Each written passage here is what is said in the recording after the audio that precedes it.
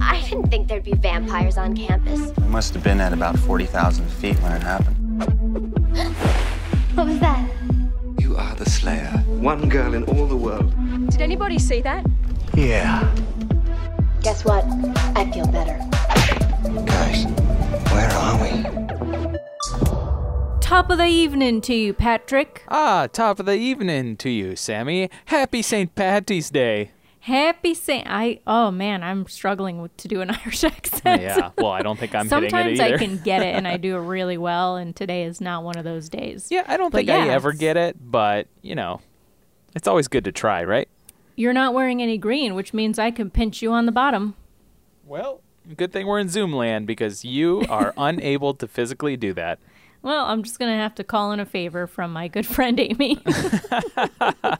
That is not going to be a welcome surprise when I go upstairs. I do not like a bottom pinch.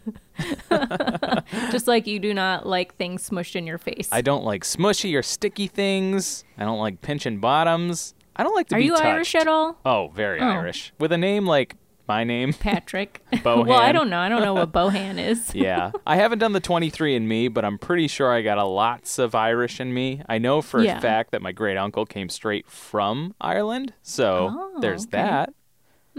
Yeah. Cool. Yeah, I'm Irish as well. I don't know how much, but I know I'm Irish on both parents' side. Yeah. I'm a bit of a mutt, I'm sure, but I gotta figure it out eventually. I'll pay for the test and try to I want to do one of those too. Yeah. Cool. So do you guys do like corned beef and cabbage or anything like that? Nope. No, actually. Oh, we do. Oh, you know what we did do though? We did cupcakes. Amy made some very nice chocolate cupcakes with a green frosting. That was nice. Really good. And it was so good that I dropped the frosting all down the front of my shirt and I had to change it before the podcast.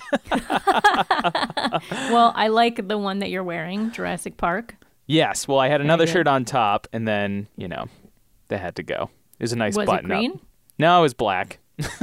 Oh, come on, Pat. Oh, who cares? Where's your pride? Who cares? Where's your homeland pride? I don't know what that is. Yeah, I don't know. We're trying. We're trying our best, okay? And I know we have listeners in Ireland, so we're so sorry. Yeah. Well, I guess I won't say my thing about St. Patrick's Day then. Why? Is it offensive to the Irish? It's offensive to a strongly held belief about what St. Patrick's Day is. Well, maybe we, err on the side of caution, Let's just say I consider this day as a pagan, as a witch, I consider this day an Irish Heritage Day rather than St. Patrick's Day. Does it have something to do with Will-o'-the-Wisps? No. Is that an Irish thing? Yes. Okay. It is. But it has nothing to do with what you're talking about. Mm-mm. Okay. So St. Patrick's Day is about St. Patrick removing the snakes from Ireland. Ooh. But there were never any snakes in Ireland. And there were witches. I have a big fear of snakes. There's got to be some sort of connection here. Maybe you should go back to Ireland. You would find a welcome country with no snakes. Yes, that'd be great. Well, it's St. Patrick's Day. It's also episode 22, laddie. Yes, it is. I get so confused with what episode we're on because we're recording like 2 weeks in one advance. Episode where we're publishing another episode. It's confusing. Yeah, there's a lot of working out the numbers, but we're staying on top 22. of it. 22. Mm-hmm. I'm feeling 22. Me too. Or was that I'm feeling 23? I think it's 22. 23 is like a whatever number, but 22. Now I gotta look it up. It's definitely 22. I know my T-Swifts. Do you? Because you don't know music at all. Yeah, I know, but this one I know. I'm fairly confident on this one. Wow. I'm like a 99 percentile on this. Okay. Watch, it's going to come back and be like 27. I'm way off. Yep, it is 22. See? Nailed it. Knew it. That's so funny that you know your T-Swift and I know my else. T-Swift. Yeah. Well, speaking of T-Swift, yes. We're making some changes to the podcast. Ooh, to make it more swift. To make it more swift. See? Look at that. Look at this. So we're only allowing ourselves, honestly, it's mostly we're only allowing Pat to make 2 predictions from now on. Yeah, because let's be real, we're cutting down the one predictions. who makes way too many predictions. Yeah, I tend to feel like I'm never giving enough, and I just keep going with predictions. And we came up with the decision that perhaps we don't need as many predictions. We can cut them down a little bit, so we're limiting ourselves to only 2 predictions. And another change that will help make this podcast even more T-Swift is we're also going to cut down our end section of what we've been watching, reading, listening to. And rather than saying all of the things, we're going to cut it down to just one.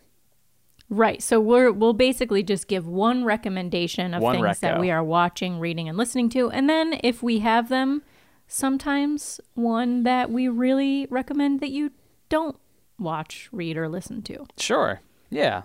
I think that'll help rein in the length of our podcast. Last podcast was definitely our longest, but I think we always go long. It was also 2 Buffy episodes. It was 2 Buffy episodes, which tend to be on the longer side. Longer. Yeah, we embellish a little bit more on those. So yeah. Because I like to embellish. I like to, I like to have flair. Well, okay? so do I. I like to go back on a lot of the details in Buffy, more so than the lost ones. There's a lot to unpack, There is. There's fun dialogue, usually more so in Buffy than Lost. Yeah. Although there's been some fun dialogue in Lost. There's a lot of good stuff in Lost, but I feel like it's fairly more spread out and it's more dramatic, which we don't hang up on so much, whereas Buffy, there's a lot of comedic moments and a lot of quips, a lot of fun character things. And a lot of things in the background we just got to check out, Things in the background of Lost are like, trees, jungle, right? Beach, usually a lot of trees. Scott and Steve. Well, not Steve. Oh, anymore. Right, Scott. Not Scott. No, it's not Scott. Oh, Scott died. Or was it Steve? No, it was Scott. I don't died. remember.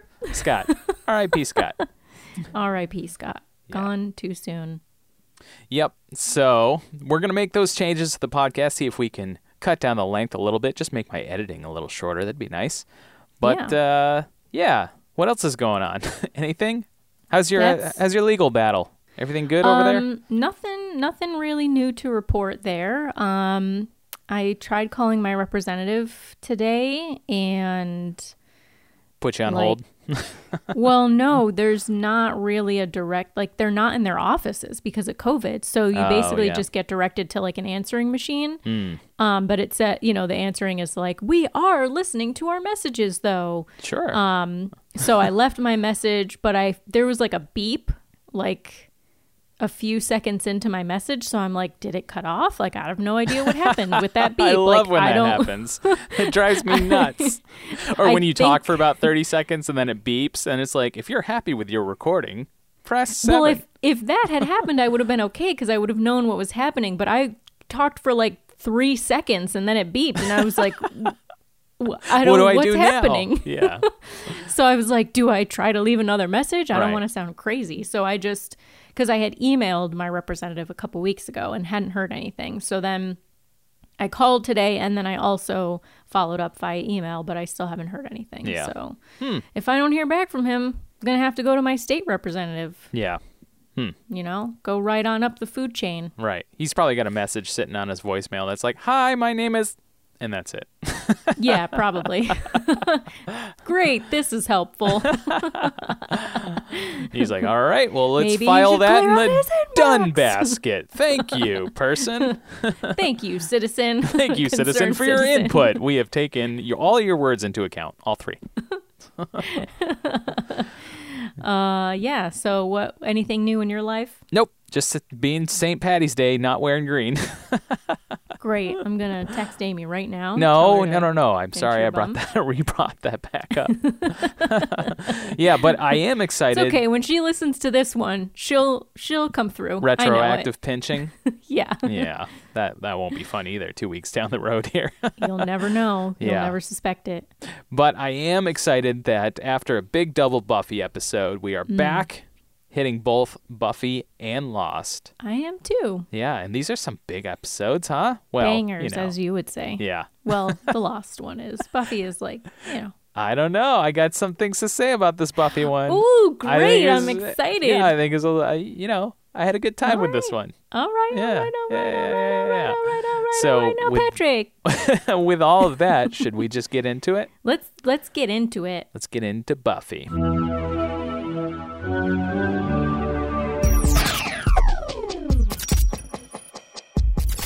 All right. So we watched Buffy the Vampire Slayer Season 2, Episode 11, Ted. And the original air date is December 8th, 1997. So this was the last one that aired of 97. Then they took a little break and came back a little bit later, 98. It was written by David Greenwalt and Joss Whedon, and it was directed by Bruce Seth Green. So some of your predictions that were relevant or recent is in episode 20 of this podcast, when we watched The Dark Age, you said that Jenny will be in more peril, but first we got to earn her respect back. She's got to warm back up to Giles, and that's going to take maybe 4 to 5 episodes. Yeah, how many on are we? Like 2, 3 since that happened? Well, that was, The Dark Age was episode 8. So that's only 2, 3 back. So, only 3 back. Yeah. So it's close. Missed the mark a little bit on that one. But you were right in that, needed to take a little bit of time. Well, they definitely warm. Well, I'm not going to say anything. No, don't not going to say anything. God, leaky bucket, Pat, all over the place. Can't help myself. I just spilled this water out of this bucket. Angel isn't the only vamp Buffy will ever make out with. This is a prediction that you had last episode. Mm-hmm. And you said perhaps maybe Spike. Something could happen. Other vamps could come in and out, and she might make out with them. Yes. Oh, yeah. And then you said that you don't think the second Slayer, which is Kendra, is a Terminator. Nope. And you said she's gone. She's in the ether because that accent was bad. She's never going to come back. I don't know. She could come back, but that accent was pretty bad. And I think the ratings are going to reflect that. And they're going to take that into account. All right. Okay. And then you said Spike and Drusilla are back. Drusilla's the new big bad. Spike will be out of it for a bit. And then the rest of this you kind of recanted, but I'm going to say it anyway. Okay. You said this is where the turn starts to happen, where Spike starts to figure out that there might be another way to this vamp life. Maybe his head got knocked around and he's starting to think his vamp life over, and he's going to break good and go the way of Angel. And then I reminded you that Angel has a soul because he was cursed by a gypsy. And then you were like, all right, that may or may not happen. And then you abandoned everything other than Drusilla being the strong one and Spike being out for the count for a while. See, this is why we got to limit all my predictions, because I said they start to get a little wily near the end. Yes. Well, I'm also not going to allow you to say this might or might not happen anymore. No, that's the end of the road. I can't ride the line on my predictions anymore. No, you can't ride the line because I'm not going to allow you to be like, see, I was right either way, whether this does happen or doesn't happen. I think I let you ride the line once or twice now, haven't I? No. Okay. I don't ride the line. I'm honest about when I'm wrong. All right. And then I'm sad about it. And then you said Willow and Oz are going to be together, and then Oz is going to die. The Willow of Oz. Very blunt. Like the Wizard of Oz. Willow of Oz. There's something there. Willow of Oz. Yeah. Let me workshop that. I'll get back to you. You come back to me at the end of this podcast. So those were your predictions. Mm-hmm. So let's get into this episode. Let's do it. All right. At night, Buffy, Willow, and Xander are walking down Buffy's street. Willow and Xander are arguing about the captain and Tennille. Buffy didn't know who they were, and neither did I. Did you, Pat? Nope. Have no idea. In fact, in my notes, I said, Captain and Tennille? What's that mean? Yeah, I was like, is this like, I don't know what I thought it was. Like I thought it was an old TV sci-fi show. Yeah. Well, that is not correct. They were a husband and wife recording artist team that were big in the 70s. Captain Daryl Dragon, which I don't know why he needed to call himself Captain when his last name was Dragon. Hey, why not? You know, like just be Dragon. Nah, Captain Dragon's the got Dragon a nice ring to and it. Tennille? I don't know. I like it. Okay. And then his wife, Toni Tennille. They're best known for the song Love Will Keep Us Together, which I bet you know. It goes, Love Love will keep us together. Oh, yeah. Think I do of know me, that song. babe, whenever. Yeah. Is that kind of disco, like 70s? Yeah, that's what I said. They're big in the 70s.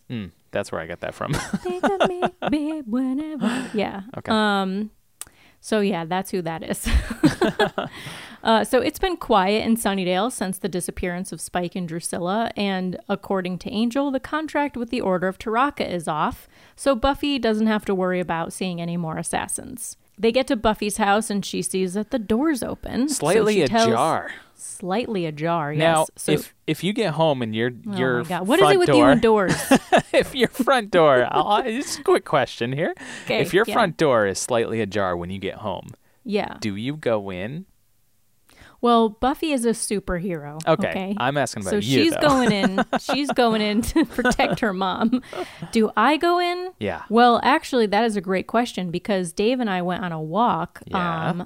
over the weekend, I want to say, and we thought that we closed the door all the way, but I guess we didn't. So it was slightly ajar. Slightly ajar? It was this exact scenario. Oh, my goodness. And I went in first. Well, Can you that believe answers the question.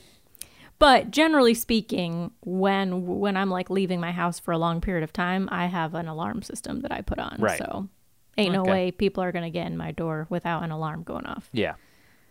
Okay. But I probably would go in if I was alone. I mean, Dave and I were together and we had Appa and, you know, and we he's had a just real walked up the vicious street. dog.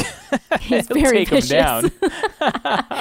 So I wasn't really worried if it was just me or just me and Appa. Yeah. I might be like, okay, I might scan the yard and be like, all right, what can I get for a weapon to bring Right. in with me first? Mm-hmm. You know, what about you? If the door is slightly ajar, I'm going in. Yeah. Yeah. Do you get a weapon first? No. You just go right I in. already got two Guns weapons. blazing. Lefty and righty, okay? Here we come. Well, that's pretty much what Buffy does. Yeah. She tells Willow and Xander to wait outside, and then she quietly sneaks in. She hears a glass break, and then her mom shouts no, and then she busts into the kitchen and finds her mom making out with John Ritter. The actor John Ritter. The actor John Known Ritter. as Ted in this show. Yes. Yeah. Awkwardness ensues, and Joyce introduces Buffy to Ted. Yeah. Very awkward. Very awkward. I mean, I would definitely feel awkward if that were me. If you were the mom or if you were Buffy? All around. All around. Either way. If I was If you were everyone, Ted. any one of them, yep. Yeah. I'd be feeling Anyway, you awkward. cut it. Yep. Yeah. Back from the intro, Ted is serving up mini pizzas, and Joyce tells Buffy that Ted is a computer salesman who redid her entire system at the gallery. Yeah. I bet he redid her system. Hey-o. Hey-o. Ted and Willow are nerding out about computers and Willow's 9 gigabyte hard drive. That's which, actually like, really huge back then. yeah, it was, but like, you can't do anything with that now. No. Now it's Can you imagine? very piddly. Yeah. But yes, back then, definitely big time. Big time. And so Ted offers to upgrade her computer for free, and she squeals with delight while Xander... Very shrill. It's like... yeah. It's like, I've never heard that noise come out of Willow before. No, but that's what happens when she's geeking out. Yeah, I guess so. I mean, I do a similar thing with Blu-rays, you know, when I get really excited. Yeah. What does that sound like? You know, something like that. I don't know. Xander is waxing poetic about Ted's pizza. Ted says the secret is frying it in herbs and olive oil and using a cast iron skillet. This sounds like a really good pizza method. It does sound really good. Yeah, frying anything, but especially pizza. Oh, And especially in a cast iron skillet. Come yeah, on. wow. So I looked at Dave and I was like, we got to try that. Yeah, we got to try Ted's recipe. Yeah. Buffy refuses the pizza and Ted apologizes for meeting this way. He says to her, I know you're the most important thing in her, meaning Joyce's, life. Yeah. And well, gosh, that makes you pretty important to me too. And Joyce says, Buffy, I really want you to be okay with this. And Ted says, beg to differ. We really want you to be okay with this. And as a child of divorce who watched several women and men flow in and out of my parents' lives and my life, I already wanted to puke here. I was like, oh, yeah. Gross. Well, also as a child of divorced parents, I know this feeling very well of being like, what's happening here? And like, don't start with this we nonsense the first time I see you. Okay, this is not a we. This is still a you. Yeah. You gotta work your way into this, and that's gonna take years before to accept you can say this situation. Yeah. Yes, I agree. That I'm so glad that we're talking about this because I was like, I know that we have this in common. Yeah. And I was, like, I'm very open about talking about crazy shit that I've been through. So I was like, I wonder if Pat is going to like engage in this dialogue a little bit. Yeah, I think it's a fairly common occurrence and feeling amongst kids of divorced parents who, go off and date others. It's something to contend with your emotions on this. It's different. No matter how nice these people are, you might have your guard up. Yeah, definitely. Because you're protecting, your parental unit and also the family. Right. It's definitely them stepping into territory. Yep. So Buffy says that she's okay with it, but she's clearly not. And we see how not okay she is when we cut to her beating the snot out of a vampire in the park. This is a classic smash cut. We smash cut to her literal beating up vamps. Smash cut. Literal smash cut. And Giles is like, I think that's enough. And he tells her it's staking time. Really? Don't you think? Yeah. And then after a few more kicks and punches, she finally stakes the vampire. He sits down too. Like he's like, okay. Like he takes a load off. We might be here a while. Then she walks back to Giles and she says, any others? And Giles says, well, for their sakes, I certainly hope not. Yeah, she says, what? I kill vampires. That's my job. Yeah, I should beat the snot out of them first, though. I know. And so Giles asks if she's all right, but she just kind of shrugs it off and she starts wondering why the vampires are hanging out in that park. Giles says that they've returned to the easiest feeding ground since their leaders, meaning Spike and Drusilla, are gone. Don't like feeding ground. That's gross. Choice of words. Yeah, I knew you'd like that. Buffy says vampires are creeps. And Giles says, yes, that's why one slays them. And Buffy says, I mean, people are perfectly happy getting along and then vampires come and they run around and they kill people and they take over your whole house and they start making these stupid little mini pizzas and everyone's like, I like your mini pizzas, but I'm telling you. And Giles goes, Buffy, I believe the subtext here is rapidly becoming text. Are you sure there's nothing you want to share? And she says no again. But she does look around for another fight. Sure, yeah. And there's no fight to be found. She's got some feelings to unload, I know the feeling. Yeah, I mean, it's funny, as I was watching this, I was like, man, that's some catharsis right there. Like, I wish I had been, a pro fighter in my days of dealing with my family drama. Like, that's a great way to unload. Yeah, unless you get hit in the face, True, that wouldn't be fun. That wouldn't be fun. So next day at school, Xander is still going on about Ted's pizzas, and Buffy is suspicious. And Xander says, Buff, you're lacking evidence. I think maybe we're in Sigmund Freud territory. Then he does a dance and chants, you're having parental issues, you're having parental issues. So childish. So childish. This is why I want to say Freud. I'm not Xander, because I want to do this. No, you wouldn't do that I wouldn't level do of this. No. That's too childish. But, but you're maybe when I was Xander. in high school, who knows? Yeah. In the Buffy verse, though, you're still Xander. Oh. Maybe you'll be someone else later on. Who knows? Yeah. But right now, you're definitely square on Xander. All right, fine. Buffy admits that it's weird to see her mom kissing a guy, but she does think that there's something wrong with Ted. Who is, of course, walking up behind them at school. I love how Ted, throughout this episode, appears. That's all I'll say right now. Yep. He just appears. He appears. He tells them he's upgrading the software in the guidance office, and he hands Willow the upgrades on a bunch of floppy disks. Floppy disks, 3.5 inch. Disks. Hello. Yep. Yeah, I remember those. So, children, Before you downloaded apps from the interwebs, before flash drives, before CDs, there were the 3.5-inch floppy disks. Yep. And they were made from plastic and metal, and they weren't even floppy. No, they were like hard. Like little hard shells. Yeah. But the generation before them, the 8-inch floppy disks, they those were floppy. That's what it always made it confusing, because they were like, floppy disks. Yeah. So I think they just became like 3.5-inch floppy disks, while the 8-inch ones were still around, and then they were phased out, and then they were just floppy disks. Mm-hmm. I remember having both in the same computer. Yeah, me too. Yeah. And sometimes computer programs were so large that they needed to be on several floppy disks. Oh, yeah. So that's what's happening in this. If you bought the early Windows operating system, you'd get like 12 of those things in like a clamshell. Like a Disney VHS clamshell would come with like 12 of these floppy disks, and it'd take you all afternoon to load them on. Yep. Meanwhile, it's like the same size of like one of your iPhone photos right now. Yeah, seriously. It's insane. Yeah. So Ted asks Buffy if she likes miniature golf, and Xander chimes in for her and says, oh, I thought maybe you would know that didn't one. write this one down. I'm sure he's like, I love it, I love who it. doesn't? Oh, yeah, there we go. And he says he and Joyce wanted to bring the three of them mini golfing that weekend, and he's making a picnic basket with mini pizzas and cookies. Yeah.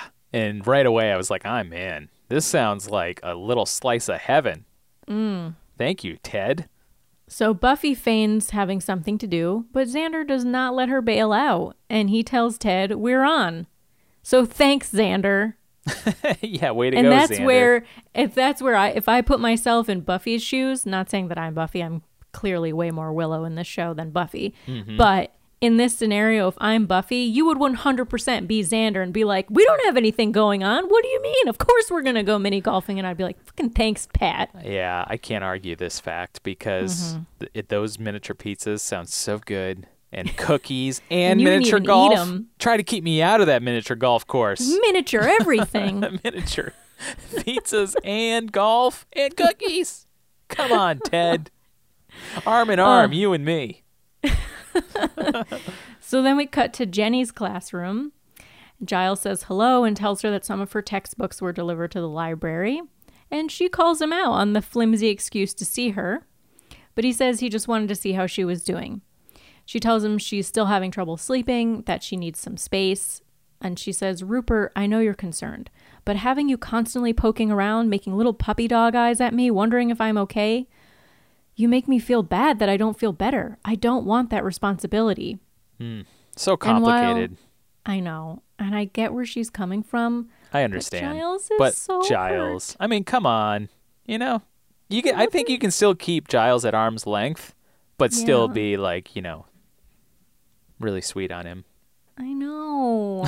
It kills me how sad he was when he walked away. He's like, well, I certainly don't mean to make dog eyes at you. Yeah. Meanwhile, he's making dog eyes. He doesn't even know it.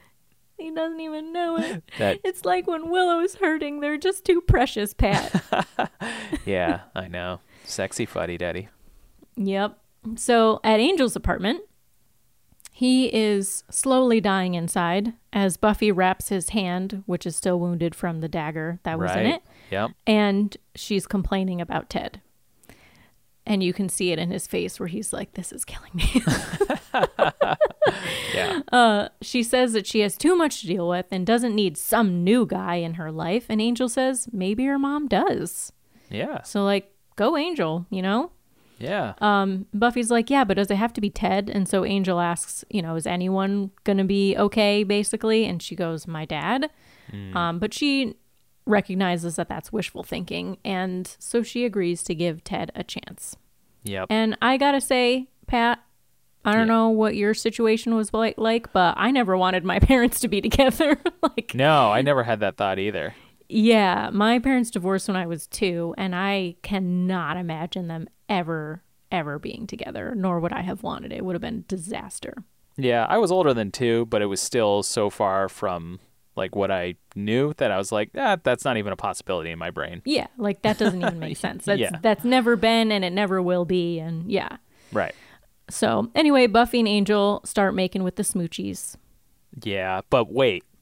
the line that she delivers before they smoochy, I cringed at. I had a physical cringe moment. Why? Because she said... well, he says, kiss me. Yeah, and then she says, finally, something I want to do or something like that. Finally, something I want to do. And then she kissed him. I was like, yee! I don't know why. It skeeved me out. I don't know. Why? I don't know. It was very cringy.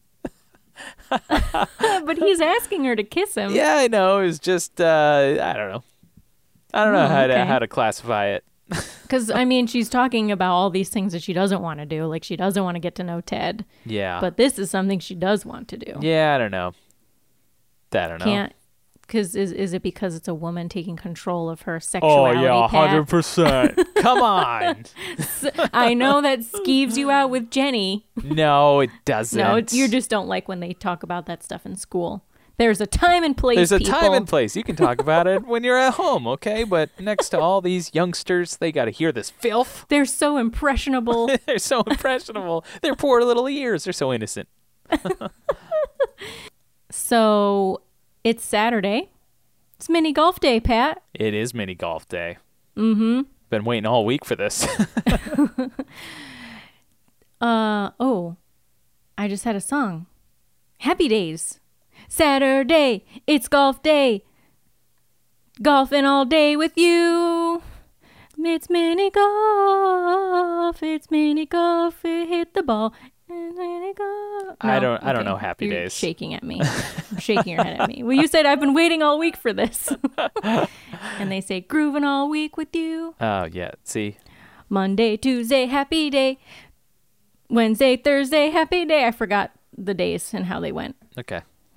Yeah. Anyway, Xander's trying to conquer the cuckoo clock, and Joyce is complimenting. Speaking of cuckoo clock.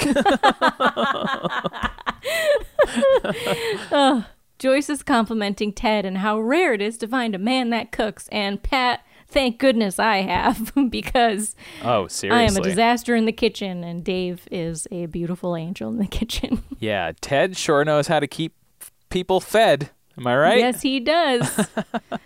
So then Ted says, so Buffy, I bet the boys are lined up around the block trying to get a date with you. Red flag. Immediately red flag. Creepy AF. That's when Gross. I would slowly turn to Joyce. And be like, this is not And I would okay. make eyes This like... is not appropriate. Not okay. Do you see what just happened, Mom? Mom. This is okay in your book. I don't care how good his pizzas and cookies are. What he just said is hashtag over the line. Except there wasn't hashtags back then. No, there wasn't. They there wouldn't was have anything to do with the floppy hashtags. disk over the line. Floppy disk in 4 parts. How much this was over the line. Yeah, over on one disk, the on another, and line. And exclamation on the 4th. Right. But Joyce is all into it. She's like, answer the man's question, sweetie. No, I don't think she said anything. No, she doesn't. Joyce doesn't say anything. Willow almost leaky buckets about Angel. Yeah. But then she covers by saying, because she's like, Buffy's only interested in her studies, and calls her book cracker Buffy.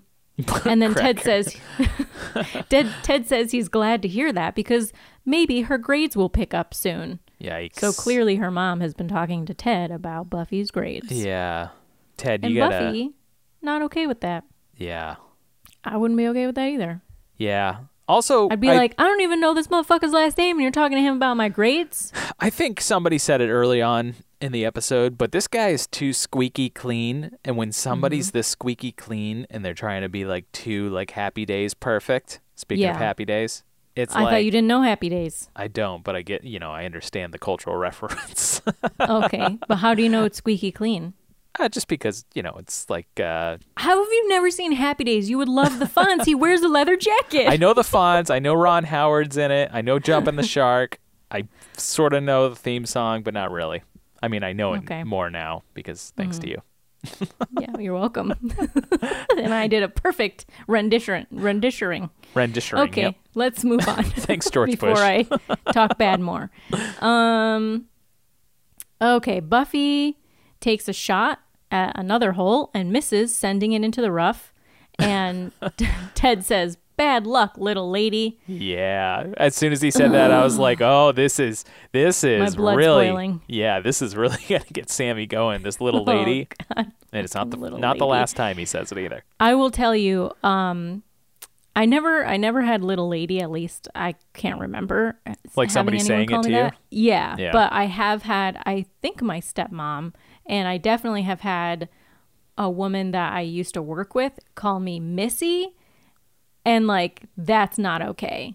It's one like thing Missy? when it's a parent calling a kid that. It's still fucking annoying as hell. But having a coworker call me that when I'm like 20 something, I'm like, no. You don't get to call me Missy. Okay, here's my name. It's Sammy, not Missy. So. Back the fuck up. Shove it up your ass, bitch. Sheepers. Okay, I don't think I exploded in that way to my coworker, but I was I don't probably think so. like, do not call me Missy. That's not my name. Right. Anyway, he says little lady. And then Joyce says they won't count it, but Ted lays down the law saying rules are the rules. And what we teach her is what she takes out into the world when we're not there, whether it's at school or an unchaperoned party. This was the first of many laughs I had at this episode. Whenever Ted starts to lay down the law, I lost it because it's so ridiculous and it's so funny. Like, I can't help but laugh. I know it's supposed to be like dramatic and like kind of terrifying, but I was like, this is hilarious. This guy. Why was it so funny to you? It just tickled me. I don't know. I think it's just because it's so over the line and just bonkers. Like what he says and how serious he takes the rules. Yeah, definitely. But I will say, like, in my experience, I had not ever like stepfathers or, you know, boyfriends of my mom who were really like that. But I definitely, my stepmom had a thing like this. Like, she was play just by the rules. Yeah, she was just a little bit of a hard ass sometimes. And I was like, fucking really, you know? Kind of thing. So I think this is definitely an extreme. Yeah. Well, it's also, you know, even more extreme because it's not even real golf. It's putt-putt golf, you know? Yeah, it's like, come on, dude. It's like, if you're going to cheat or yeah, like I don't think my stepmom would have like, I mean, maybe she would have been like, well, if she cheats, then why can't everybody cheat? Like, that's probably something she would say, but not like this. Right. So, yeah, Buffy says that she'll hit her ball from the rough. She's just like, whatever. But she picks it up and drops it in the hole, thinking that nobody saw her. But Ted did. The camera swings up to have Ted standing there. Yep. And this is another time where he says, I beg to differ. Yeah. And again, I laughed hard. Yeah. He is having none of this cheating. Yeah. He calls her out on it, and she's just like, it's just a game. And Ted starts hitting his ankle with the club, and he goes, right, it's just a game. Do your own thing. I can't even get through these lines. I know, it's so ridiculous. He's like, well, I'm not wired that way, and I'm here to tell you. And now he's like really hitting his ankle pretty hard. Yeah. It is not a game. It does count, and I don't stand for that kind of malarkey in my house. And then Buffy says, which is 100% something I would have said, yeah. Then I guess it's a good thing I'm not in your house. Yep, that is something you would have said. And he goes, do you want me to slap that smart-ass mouth of yours? Yeah. And then the others join them, and Ted perks right up, and he offers them cookies. Yeah, got to keep like them nothing fed. ever happened. Mm-hmm. And everyone but Buffy has one. Cookies makes everything all right, especially these. Especially these cookies. Yeah. She and Buffy is just still reeling from what happened. Yeah. And you're still leaky bucketing. But that's okay. Barely. Next morning, Buffy opts not to eat the sticky buns that Ted made. And this guy and his baking. My goodness. Listen, don't knock people who can cook. And also there's a reason for this that is actually really hilarious that I did not realize. So I'll tell you about it in the trivia. Okay. Don't knock a man who can bake though, okay? Or cook or whatever. I mean, no, I wish I could. I thank the good energies of whatever you believe in every day that I have Dave in my life to cook for me. Although today I did make the corned beef and cabbage.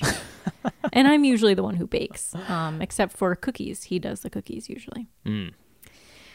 Anyway, Joyce is not happy about Buffy's attitude towards Ted, and Buffy tells her that Ted threatened her, but Joyce does not believe it. Yeah. She defends Ted, saying that it was really decent of him not to bring up Buffy's cheating in front of the others, and she tells Buffy Ted is cooking dinner for them that night, so she needs to be home promptly at 6. At school, Buffy wants Willow to investigate Ted. Xander, munching on a cookie, tells her she's overreacting. And then Cordy walks by and he compliments her outfit, which of course pisses Cordelia off. And Xander excuses himself to talk to her, and Willow says, "What's up with them?" Yeah, why is he being so nice to her? Right. She doesn't say that, but that's the subtext. Yeah. Cordelia is freaking out that Xander complimented her in front of his friends, saying that he'll give it away that they kissed, and he tells her he isn't going to tell, and then they go into the utility closet to make out.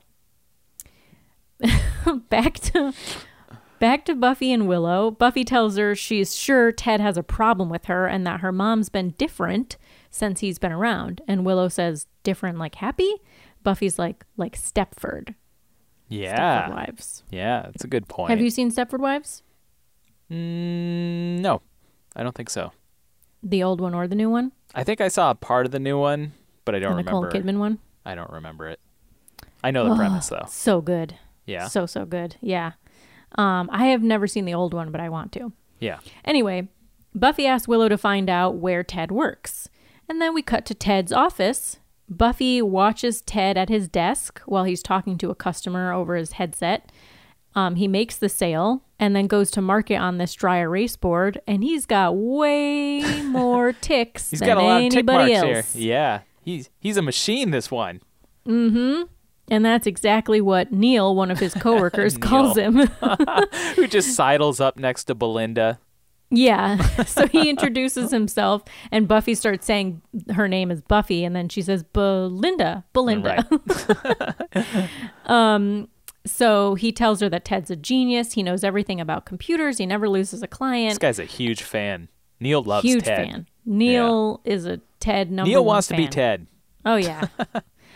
So Buffy tries to fish for more information from Neil. She's like, yeah, he probably has ex-wives to support, but Neil says that he's only got a girlfriend. Ooh, fish, And- like pH fish, like the computer kind, where you like fish Ooh, like a fishing I didn't even virus. think about that, Yeah. but look at me being intelligent and using those words. Yeah. Let me say real quick, the music in the scene is great. It's kind of espionage type music. Oh, yeah. Yeah. Yeah, so Neil is like, I'm surprised he let her clutter up his desk. And like there's nothing on Ted's desk except for one photo frame. Right. And so then he says that he's glad Ted will be taking time off for the wedding, which is 2 months from now. What? News to Buffy. What wedding? We just met Ted. Mm-hmm. So then Neil leaves and Buffy goes to inspect the photo on Ted's desk, and it's one of her and her mom, but it has been folded and placed in the frame to only show Joyce. Now, why wouldn't Not he just tear cool, it? bro. Why wouldn't he just tear it or cut it, you know? Yeah, I don't know. Well, sometimes it's good to have a little extra backing, behind the photo. So, Okay. All right. But either way, not cool, bro. Yeah. Don't try to weasel your way into my life and then take a photo of me and my parent and fold it in half so I'm not even there. Not to make Ted even creepier, but That's what he wants. What if his motivation was, well, let's just get in to the family through Joyce, and then we'll off Joyce, and then we just flip the picture over, and then Buffy. Oh, no. What do you mean? I don't know. Why would you keep the other side? That's what I'm saying. I don't know what Ted's motivations are here. Clearly, he's a creep. Don't be gross, Pat. Don't be grosser than Ted's already gross enough. We can't grossify him even more. No, please don't. Okay. That night at the dinner table, they're praying, which is new. And, Ted is leading them in grace. And Buffy doesn't say amen when they're finished. She says, Ted. No, she says nothing. Oh, okay, good. Which is what I would do. And did do. Ted calls Joyce Joycey, which made me want to barf. And then he says, and then she says, I think everyone should have one of you. That sounds rather Stepford wifey, eh? Yeah. Buffy doesn't take a bite of her dinner and asks if they are engaged. Joyce is shocked to hear this and says, "Goodness, no." But then Ted takes over and he says if things go the way he hopes, someday soon he may ask Joyce to tie the knot. And he says, "How would you feel about that?" And Buffy says nothing. And then he says, "It's okay to have feelings, Buffy, and it's okay to express them." Which is partially a nice thing for a parent to say, but also... But it's a nice thing for a parent to say, right? It's a nice thing for a parent to say. Not for a Ted. Yes, not for a person who's worming their way into your life. Yeah. And Buffy says, "I would feel like killing myself." Yeah. Which is very dark. Yeah, but I can also relate to that. Seems like Buffy would rather be better off dead rather than better off Ted. Better off dead than live with Ted. There we go. Okay, you punched and it there up. is the alternate title for this episode. Yeah. Joyce is obviously upset by that, and Ted tells Buffy, "Sweetheart, you should try and get used to me, because you know what? I'm not going anywhere." And this is what really started to remind me of like my dad's second marriage and my stepmom, because even though I was only 11, I did not like my stepmom, and I was also losing my Nana at the same time, who was essentially my mom. She was dying of cancer. So it felt like my dad was trying to replace her. And it was a pretty rough time for me. I had a lot of rage and a lot of depression in these years. And even though it was like clearly not a good match because they divorced 7 years later, I definitely did not make it easy on my stepmom. I think it's really hard to accept a new parental figure into your life, whether you're 11 or 16, but you're still pretty young. Your brain is still developing. Like, you're trying to figure out your place in the world.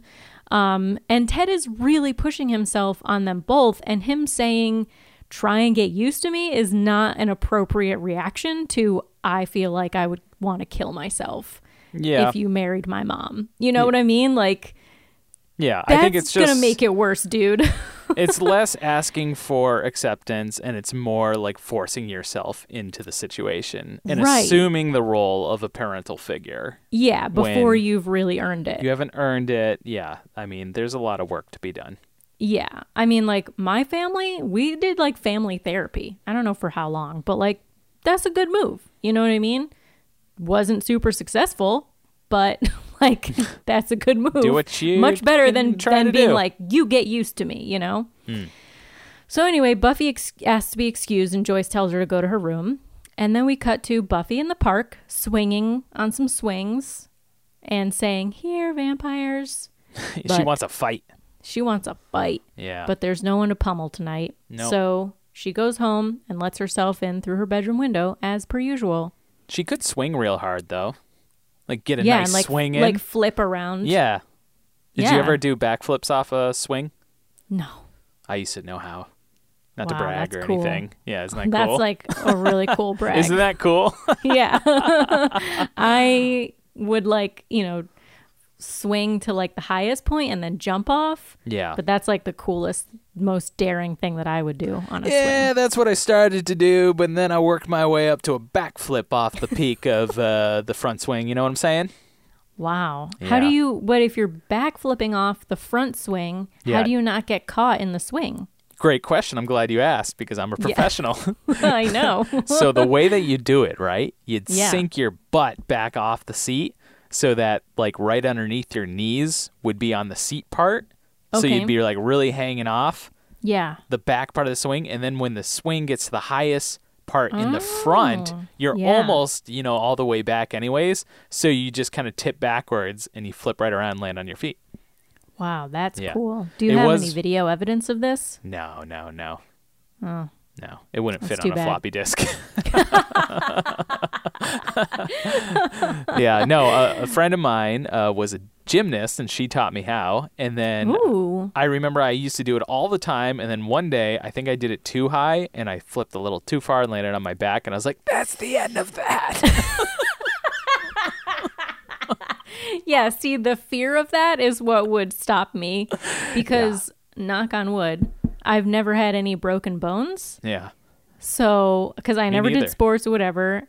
Really? Yeah, no broken bones. You skateboarded and you did sports and I used to play hockey. Whoa, what were you going to say? I was gonna say I played coffee, and I was like, I still play coffee, pretty hardcore, but never broke a bone. Oh. Yeah. Yeah, I don't do any sports because I don't know, afraid of breaking bones, I guess. Yeah. Which is silly. But so I would never do anything daredevil like that. Right. But I have jumped off of like crazy high cliffs into water. So. Yeah. Never done that. I suppose that's, sort of similar. Yeah. Yeah. Yeah. Okay, cool. Sure. So Buffy climbs through her window. And what does she find, Pat? What does she find, Pat? She finds Ted. Sitting in the dark. Yeah, Ted in the like dark. Like a real creeper. Yeah. And she sees her Slayer stuff spread out on her desk. What do you think Joyce is doing at this moment? You think she's just like downstairs, like just eating cookies? Yeah. Or sleeping. Like, I don't know that she... Watching Wheel of Fortune? I was like, maybe I thought she probably doesn't know that Ted's here. Oh, like she thought that he left for the night? She's yeah, like he left for the night. Ted's gone for the night. Or maybe she's sleeping. Buffy probably goes patrolling pretty late at night. I have a lot of questions about Joyce in this episode. But keep going. Well, maybe we can talk about some of those. Yeah. I have some questions about her as well. Yeah. So Buffy accuses him of going through her things, and he says he doesn't see how it's any different from her snooping around his office. Well, she's kind of got a point there. Yeah, he's onto her. Yeah, and then he reads from her diary and says, "What exactly is a vampire slayer?" Buffy tells him it's none of his business, and he says again, "Beg to differ, little lady." This again made me laugh really hard. And she tells him to get out of there. And then he says, "Or what? You'll slay me? I'm real. I'm not some goblin you made up in your little diary. Psychiatrists have a word Ted. For something like you." You messed me up. Psychiatrists have a word for something like this: delusional. So from now on, you'll do what I say, when I say, or I show this, he says, holding up the diary, to your mother, and you'll spend your best dating years behind the wall of a mental institution. Jeez. Your mother and I are going to be happy, and you're not going to stand in the way. And then he says, sleep tight. Yeah. Goes to leave. But Buffy grabs at his hand that has the diary, and Ted slaps her real hard, making her hit the wall. And this, Pat, this is what Buffy has been waiting for. Oh, she just needed that door to be slightly ajar for her to bust right through it. Yep. Yeah. She just needed a good excuse to bust him up. Yep. So they start fighting. They wind up in the hallway where Joyce comes out, and at this point sees only Buffy hitting Ted. So I guess maybe she must have thought that Ted was there. I don't know. Or I don't know. She's just maybe so caught up in the moment. I'm going to go up to the bathroom. And then he just disappeared for a while. And she's like, well, I guess that dinner was working its way through or something. He's been up there for a while. He's got to keep himself regular. Yeah. And so Buffy, at this point, when Joyce comes out, she pretty much only sees Buffy hitting Ted. We don't really see him hitting Buffy. Right. So she yells for Buffy to stop, but she doesn't. And then Ted falls down the stairs, and it sounds like his neck cracks. Wow, you're getting some sick pleasure out of this, Pat. I keep laughing at this episode because it's just so ridiculous. Like, this episode was, I know there's been a lot of ridiculous episodes to follow and be like, I really believe in this. But this one was just, because it was so extreme with like what he says and how he conducts himself. And then when he falls down the stairs and then this happens, it was like, what's happening in this episode? It was so Twilight Zone to me. So, I mean, well, I'll ask you this later. Okay. But keep that in mind. Yep. So I wrote, Ted falls up the stairs, Ted falls down the stairs. That's funny. Crossover. Yep. Joyce runs down to check his pulse and finds out that he's dead. Yeah. And she says, "You killed him." Again, she yells I at laughed. Buffy. And Buffy is still up the stairs, shocked. Yeah. It's a little bit morbid, I think, that you're laughing about this. It's Ted. You know what, Pat? I think you need to take your reactions to this and talk about them with a therapist. Yeah, I should bring him to the therapist. Let's take some notes about this and just... Let's watch this show together, and you can judge my reactions to it, and then we can follow up about You can unpack this for me, please. Yeah, we got to figure this out. So back from commercial, Ted is being zipped in a body bag, and... Oh my God. It's like, so okay, ridiculous. If this were reversed, yeah, I think I'm correct in assuming that you grew up mostly living with your mom, right? Yeah. Mm-hmm. Okay, so I grew up mostly living with my dad. Right. And if the situation were reversed and this was a stepmom figure instead of a stepfather figure, I don't think I'd be laughing quite as much as you. So I think this is definitely something you need to talk to someone about. I think you're right. Therapy for everybody. But this episode, I mean, it's so ridiculous. Okay. Keep going. So Detective Stein introduces himself to Joyce and questions her. Buffy is still in shock as she says, "I hit him." And we cut to a police station. Joyce is sitting by a desk while Buffy is in an interrogation room being questioned by Detective Stein. She tells him that he was in her room, that Ted previously threatened her, that he hit her across the face. And Detective Stein leans in to look where Buffy pointed at her cheek, and he says, "It doesn't look like he hit you very hard." Buffy says, "I don't bruise easily." Yeah, this is where it got kind of dark. I was like, oh boy. Yeah. But I also wanted to include that quote because I thought it was just an interesting point for you to know. Yeah, she doesn't bruise easily as the Slayer. Right. Yeah, she's got these superpowers. Super strong, super healer. Yes. So then they go back and forth a little bit more, but ultimately, he lets her go and tells Joyce that they're not bringing anything against Buffy, that they have to investigate further. Yeah, I would think that this would be some sort of manslaughter. I mean, I think it would have to go to trial at least. Mm-hmm. Because of defense. Definitely. Yeah, I mean, and even if it was an accident, even if it was self-defense, like it still definitely needs to go to trial. Yep. For sure. At school the next day, everyone seems to be looking at Buffy, and she tells Willow and Xander what happened, and Xander asks, "What was he, a demon? A giant bug? Some kind of dark god with the secrets of nouvelle cuisine? I mean, we are talking creature feature here, right?" Very meta. And Buffy, can't respond. She just kind of like hangs her head. Right. So Willow and Xander try to console her, but she leaves. And then Giles stops her and asks if she's all right, which he can't seem to stop doing this episode. Yeah. And then Buffy notices Detective Stein in the classroom that Giles just came out of. Giles tells her not to worry. They're just asking about her behavior. And I wrote, hopefully he doesn't talk to Snyder. Snyder. Sniveling Snyder. Sniveling Snyder. Later, Willow, Cordelia, Xander, and Giles are in the library. Willow is researching on the computer, and Giles is gathering weapons. Xander is very upset. He was sure that Ted was up to something now, and, that Buffy wouldn't hurt an innocent man. He finds some cookies, and he starts eating one. And they're debating the possibility of Buffy going to jail over this, and Giles says, whatever the authorities have planned for her, it can't be much worse than what she's doing to herself. She's taken a human life. The guilt, it's pretty hard to bear, and it won't go away soon. And Cordelia says, I guess you should know, since you helped raise that demon that killed that guy that time. And he goes, yes, do bring that up as often as possible. And also, do shut up. Do shut up. Giles continues packing his bag, saying that he's going to take over patrolling tonight, but he tells the rest of the gang to continue researching, and then he leaves.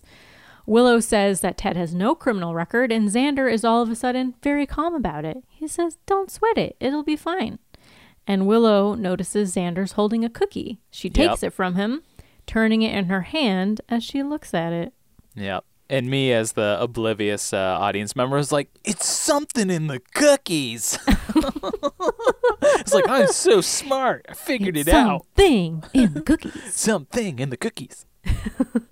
At Buffy's house, Joyce is packing up some things in the kitchen as Buffy enters and offers to help, but Joyce says it's done.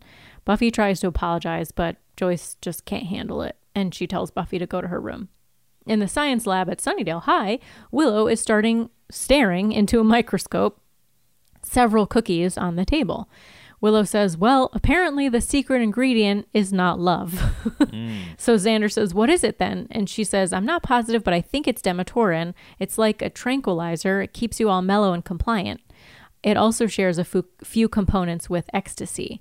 So Xander says, this is evidence. This is real evidence that Ted was some kind of a crook. Buffy's cleared. Willow, you are the best human ever. I adore you. And she smiles real big. And then he goes, well, that's the cookies talking, but you rock. It's like, that's all she's ever wanted to hear from Xander. Yeah. And to me, I was like, these cookies sound great. Yeah. On multiple levels. I could use some of these cookies in my life right now. Having a really bad Ted? day. Pop one of these Ted cookies. And you're like, oh, man. Cordelia enters and says that Willow's research paid off. She's found personal records, marriage certificates, and an address. And then in the park, Giles is on high alert as he's patrolling, and then he hears a noise, spins around, he yells, ah, and holds up a cross, but it's only Jenny. And she says, yeah, I get that reaction from men all the time. She apologizes for being harsh, and of course a vampire comes out of the bushes behind Jenny and growls at them. Mm-hmm. Then we cut to Buffy's room. She's sitting at her desk and she hears a noise. So she goes to leave through her window, but it's nailed shut. Right. And then Ted's right behind her again. Ted arrives again. Right what? Behind her. How is this possible, And Pat? it's a great jump scare, too. It's like, what? Back from the dead. Yeah. Listen, Ted. Well, because I think she said something like, well, at least this night can't get any worse. And of course, he shows up with his Ted line of... Hello, little lady. No, I beg to differ. Oh, I beg to differ. Oh, that's right. I beg to differ. Yeah, back from the Ted. Back from the Ted. Undead Ted. And so then Buffy says, you're dead. And he says, that's right, little lady. You killed me. Do we have something to say about that? Are we sorry? I am laughing a lot. Yeah, at this point, it's pretty funny. Now it's okay to laugh, right? You know, it maybe is not okay and you should get checked out. No, I think it's okay. I think I saw this coming. Sure. And Buffy says, what are you? Ted says, I'm a salesman. That's what you should have remembered, no matter how you put him down. And he grabs her by the strap of her overalls and throws her across the room. Yeah, violent. Very violent. Very violently. He says, a good salesman always bounces back. It's his programming. What? Nothing. Good. Back at the park, the vampire runs at Jenny, who kind of moves aside, and then he crashes into Giles, tackling him to the ground. Giles shouts for his bag. Jenny grabs a crossbow as Giles and the vamp wrestle. And then they kind of get back to like a standing position and are sort of like dancing around each other, kind of. Mm-hmm. And Jenny aims the crossbow, but she can't get a clear shot. In Buffy's room, Buffy gets back on her feet and starts beating on Ted, but he's unfazed. He says, you see, I had to shut down for a while to get you off my back. You should have seen the intern's face when I got up off the table. It was a hoot. Fun's over, though, and he starts to choke Buffy. Yeah. Back at the park, Giles and the vamp continue to wrestle, constantly turning so Jenny doesn't have a clear shot. And then the turning stops, and Jenny says, say goodnight, big guy. Which I just fucking love. Yeah, she's got a tough guy one-liner. Yeah, like just this. like Buffy, you know? It's Say like goodnight, essential big guy. part of the slayage. Yeah.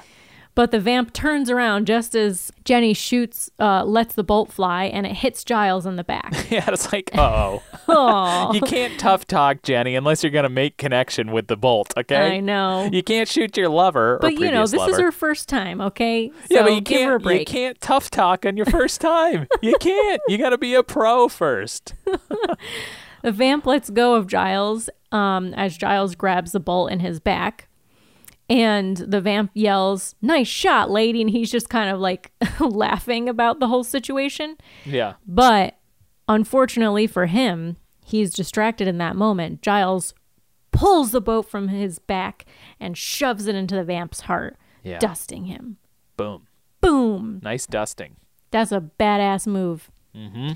There's that sexy fuddy-duddy Giles. There he is. He's ripping it out of his back and ripping it in. Back in Buffy's room, Ted is still choking her as she looks around for a weapon. Yeah. She grabs her nail file and slices into his arm, and then he pulls it away, so it like slices up real good. Yuck. But it ain't blood that comes out, Pat. Nope. It's wires. What? And so Ted goes, "That's not playing fair, Missy. You're gonna find," and then his head jerks to the right, like short circuiting. Yeah. He goes, "Hell of a day. Makes you feel like you're 18 again." And then his head jerks back. "That I don't like being disobeyed." It's great stuff. I love this. Stuff. I love this. And I was like, see, comedy. I knew Neil was right. This guy is a machine, literally. He's a machine. I mean, Ted. He's a Tedinator. Ted hears Joyce close the door, and then he kicks Buffy in the face, knocking her out, and he leaves her room. Mm-hmm. Then we cut to Xander using a crowbar to break into what looks like some kind of storage facility or workshop. Yeah. Willow says that she's found 4 marriage certificates, one from 1957. Oh, that's an old one. Yep. And Cordelia remarks that the rug doesn't match the rest of the decor in the room. This is why we bring her. This is why we bring her. This is her own superpower.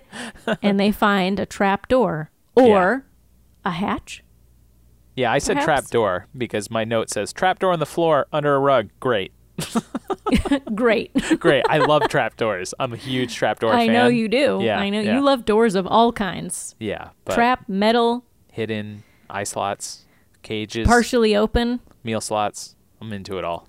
Back at the Summers residence, Joyce is in the kitchen packing more things into boxes, even though she said that she was done, but whatever. Mm-hmm. When Ted appears, and she is rightfully spooked. Ted tells her nobody knew he was actually alive. "They took me to the morgue. I was unconscious for almost a day. An intern found me. It's a miracle, Joyce, a miracle."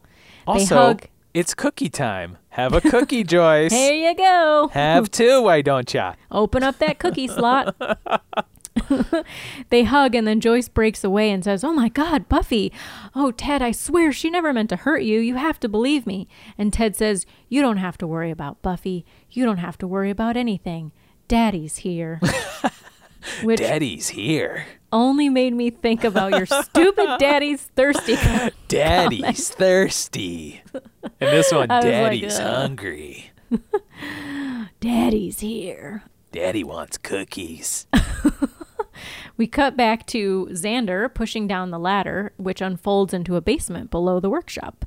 They climb down, and Xander turns on the lights. An old record player starts to play lounge music. Classic Old 50s home. 50s underground lair. House lair. Classic. And Cordelia says, "Feels like home. If it's the 50s and you're a psycho." Yeah. They look around, and Xander says, "What you got in the closet, Ted?" Before opening a closet, he shines his flashlight in it, quickly slams the door, and says, "Let's go." Yeah. Cordelia says, "But we need evidence." Xander goes, "We got it." Yep. And Willow is like, "What's in there?" And Xander says, "His first 4 wives." Yikes. So what is it? Skeletons hanging up? He's got skeletons in his closet, Pat. Oh, clearly. Literal skeletons in his closet. Literal skeletons. Mm-hmm. Mm-hmm. Back in the Summers kitchen, Joyce is a little wigged, and she tells Ted that she should talk to Buffy before she sees him. And Ted says, "Do we have to worry about Buffy right now? How about worrying about Teddy?" Oh, ow. "How about worrying about Teddy?" And he, pounds his chest. Yeah. Ow, I really hurt myself. And then he goes, zzz, zzz, and then he goes, well, no, said, wait. Sorry, I'm too excited. He's the one who dies. And Buffy and Joyce does not know what to do. Yeah. And then he says, "Don't I always tell you what to do?" Is this what you were going to quote? Is this when he malfunctions a little? Yeah. He goes, zzz, zzz, and then he says, "Want a little gravy with that?" Yeah, because he's like, "Don't I always tell you what to do? I'm going to make things right. Then you and I, want a little gravy with that? Can go away where no one will bother us again." His head jerks to the side and there's a camera shift or something. Yeah. It's so great. It's so great. And then stuff. Joyce tells Ted that he should rest, and he flips out. And he says, I think you might want to stop telling me what to do. I don't take orders from women. I'm not wired that way. And we can hear his circuitry, sort of shorting out. Literally wired. Mm-hmm. And at the park, Jenny is apologizing profusely to Giles, but he says he doesn't think it went in too deep. He says the advantages of layers of tweed, better than Kevlar. If I was Giles, I'd be a little more riled up. Yeah. You'd be a riled Giles. You just I'd be a riled Giles. I'd be like, you just said, what was her line again? Come get some tough guy. What was it? Oh, hey, yeah. big guy. Open up for some. What was it? Open up. Open up for big guy. Yeah, open up for big guy. Here say comes. Goodnight, big guy. Yeah. All right. I was on to the right, flavor is say goodnight, big guy. I'd be like, say goodnight, big guy. You shot me in the back. You shot me in the arse, Jenny. Yeah. It wasn't exactly in the It butt, wasn't in his arse. Yeah. Unless his arse goes really high. You don't know with Giles. You never know. We haven't seen nude Giles yet. We haven't. Whew, I hope we do. There's still time. I know. You hope we do. What a gift. What a gift. Jenny says they need to go to the hospital, and as she's helping him, she starts to laugh and says, some night, huh? Yeah, you really know how to woo a girl back, don't you? Yeah. Buffy regains consciousness in her bedroom as Ted follows Joyce down the hall, downstairs, and Joyce says she's going to make herself a drink, but Ted insists that they get going, that she's going to love the house. Joyce is really freaked now, so she makes an excuse to get away, saying that she should go pack, which is generally what is suggested to women who are in abusive relationships, that you should make an excuse, some kind of valid excuse to get away from your perpetrator. Yeah. Or if you feel like you're being, like you're going to be in a situation that feels dangerous. Right. So that's exactly what she does here. She says that she needs to go and pack. But then Ted grabs her arm and says, I already have your clothes. They're your size. They're always your size. You left me once, but I keep bringing you back. Yeah. Husband and wife is forever. Forever. He starts wigging out again. Buffy busts out of her room, and Ted hears. Joyce pulls out of his grip. Then he shoves her into a wall so hard that he knocks her out. Ted creeps around the house looking for Buffy, and he says, Buffy, come out. I don't stand for this kind of malarkey in my house. And then Buffy says, Uncle Teddy. She swings into his face with a cast iron skillet, and he hits the floor hard, and she goes, this house is mine. Yeah, girl. Cast iron to the face is a classic blunder tactic. Blunder tactic? Classic. Let me find my words for this. Yeah, that was a classic blunder. It's a classic attack tactic. It's kind of cartoonish, and it happens in a lot of movies. So it's a classic tactic? A class tactic. Would you like a little gravy with that? What a great day. Makes you feel like you're 18 again. Yeah. Oh, boy. I just think it's great because he was talking about how great cast iron skillets are. So she's like, Here you go, right to the face, there you go, bitch. Bam. Ted rolls around to face her, and some of the skin has been peeled away from his lips and cheek. Yeah. And we can see the metal and wires underneath. The metal skeleton robot underneath. Yeah. Mm-hmm. It was good makeup work too. It I really like this. was. Yeah. Yeah, I was really impressed. It was creepy. Yeah. So we can see circuits are shorting and sparking. Ted stands back up and he's like, Buffy, want to play a nice game of Parcheesi? Yeah, how about a nice game of Parcheesi? Buffy wallops him again with the skillet and he falls back, convulsing on the floor as his circuits overload. Then he finally crashes and his eyelids jerk open in a dead stare. But Joyce doesn't see any of this, correct? Joyce does not see any of it because she was passed out. Right, so she didn't see any of the robot stuff. Nope. So she can be naive to that. Right. The next day, Buffy and Joyce are sitting on their porch eating veggies, discussing what movie to rent, and Joyce says nothing with horror in it, or romance, or men. So Buffy goes, guess we're Thelma and Louising it again. Which I've never seen Thelma and Louise. Oh my God, it's so good. This is what I've heard. And so I do want to see it, so perhaps I'll put that on my Post-it. Yeah, you should. Maybe that can be a recommendation that we make. Perhaps. To Post-it Movie Club. I'm pretty sure everybody else has seen it. Well, not Jess, but... Probably not Jess, no. But I wouldn't mind watching again. I don't think... Dave, I shouldn't say I don't think Dave's seen it. I know Dave hasn't seen it, so we could certainly watch it together. Great movie.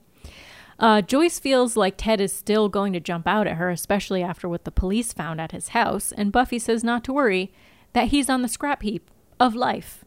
Waka waka. At school, Xander, Buffy, Willow, and Cordelia are walking the halls, and Xander puts it succinctly, as he so often does. He says, "So, I'm Ted, the sickly loser. I'm dying, and my wife dumps me. I build a better Ted.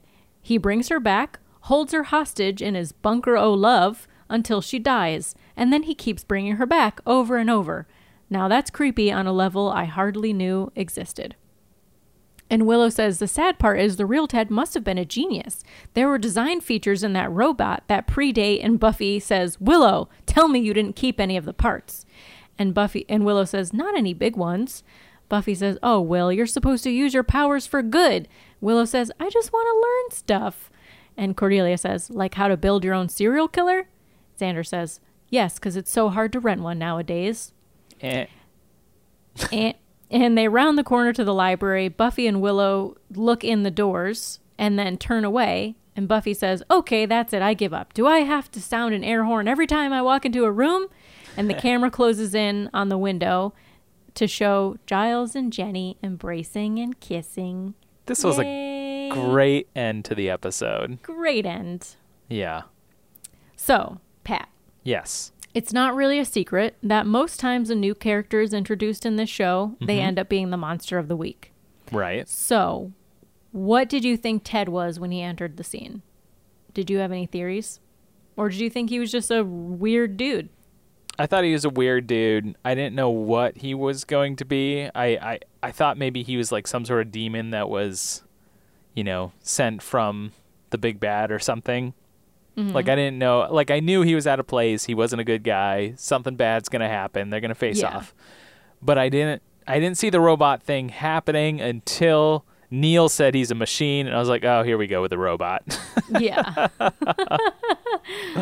Yeah. So you figured it out pretty early on then. I think I figured it out, but I think it wasn't like... So by the time he died, like fell down the stairs, you were like, all right. Yeah. I mean, it held no weight because I was like, yeah, this might be bad news for Buffy, but I know that this guy's a bad dude. So even if he is full human, like, it's sad that he died and stuff, but I mean, come on. He kind of had it coming, Not that death's always the right answer to bad people like this, but we can't be too broken up about this Ted guy. Well, I mean, he didn't do anything that really warranted being killed. He hit her. He threatened her. Except for once he started hitting her. Yeah, accidental killing.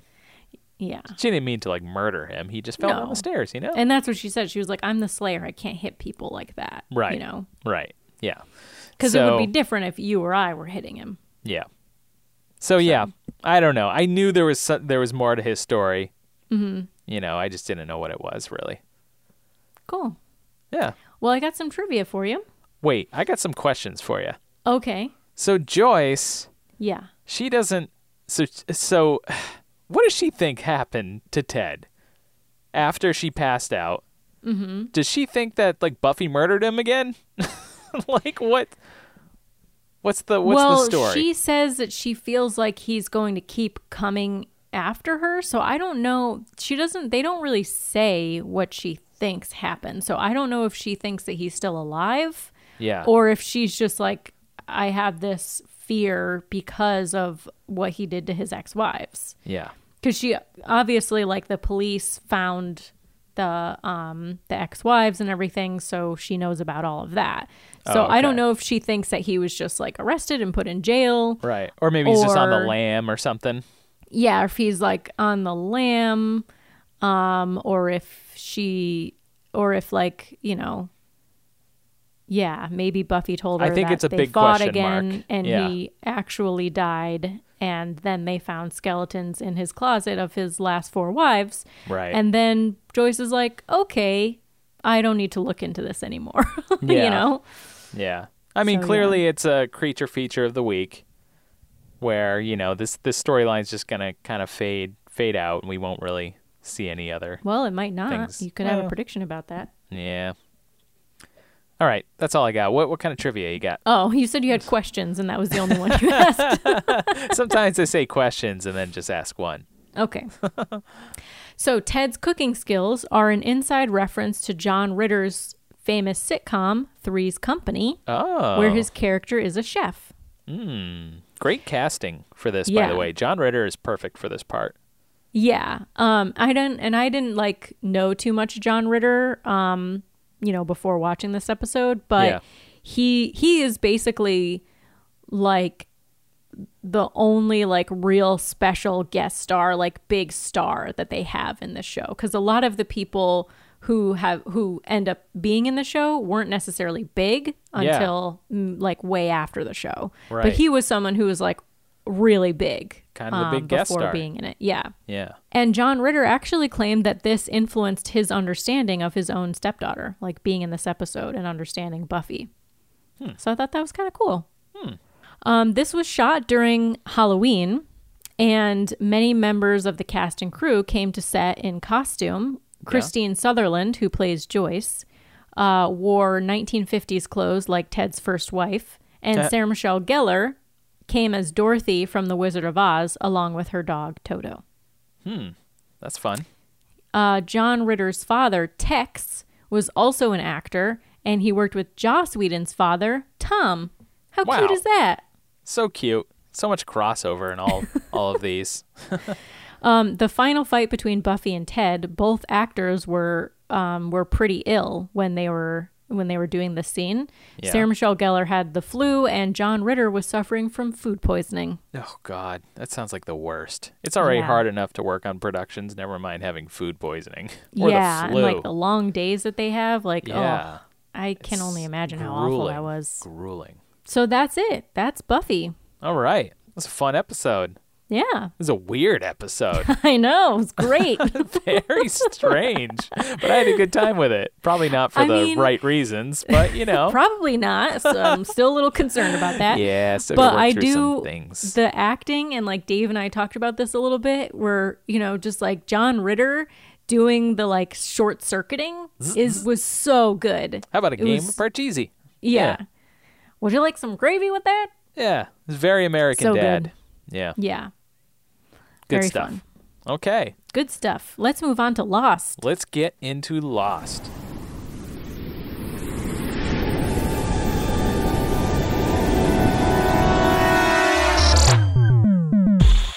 After a week off, we're back to Lost. This is Lost Season 1, Episode 20, titled Do No Harm. The original air date is April 6, 2005. This one's written by Janet Tamaro, and directed by Stephen Williams. And what an episode to be back on. What an episode. We get a lot of drama in this one. But before you get into the episode, I just want to say, I went to click on the episode, and you know how it has like a little description that pops up? Yes. And it says, Claire goes into unexpected labor. And I was like, unexpected? Really? Yeah. How is it unexpected at this point? Like, yeah, we've been expecting it for about 10 episodes. Every day we're expecting it. Yeah. So I was like, come on, people. Right. I guess that's a little leaky buckety, but yeah, I was just like, anybody who watches the show would know, Yeah. Yeah, I know. Yeah, so what do you got for predictions on your side for this? So I did predict that it would be Jack's backstory. So I was right about that. You were right about that. And I said that Claire will have her baby by the end of the season. It's such a cop-out prediction. Cop-out prediction, but you At least right. I wasn't like, maybe Claire will have her baby, or maybe she won't have her baby. Okay? Yeah, but that would be a ridiculous prediction. Yeah. I did also say that Saeed is going to try to find the radio tower in the next couple episodes. So I feel like that was this one and the next one after. Okay.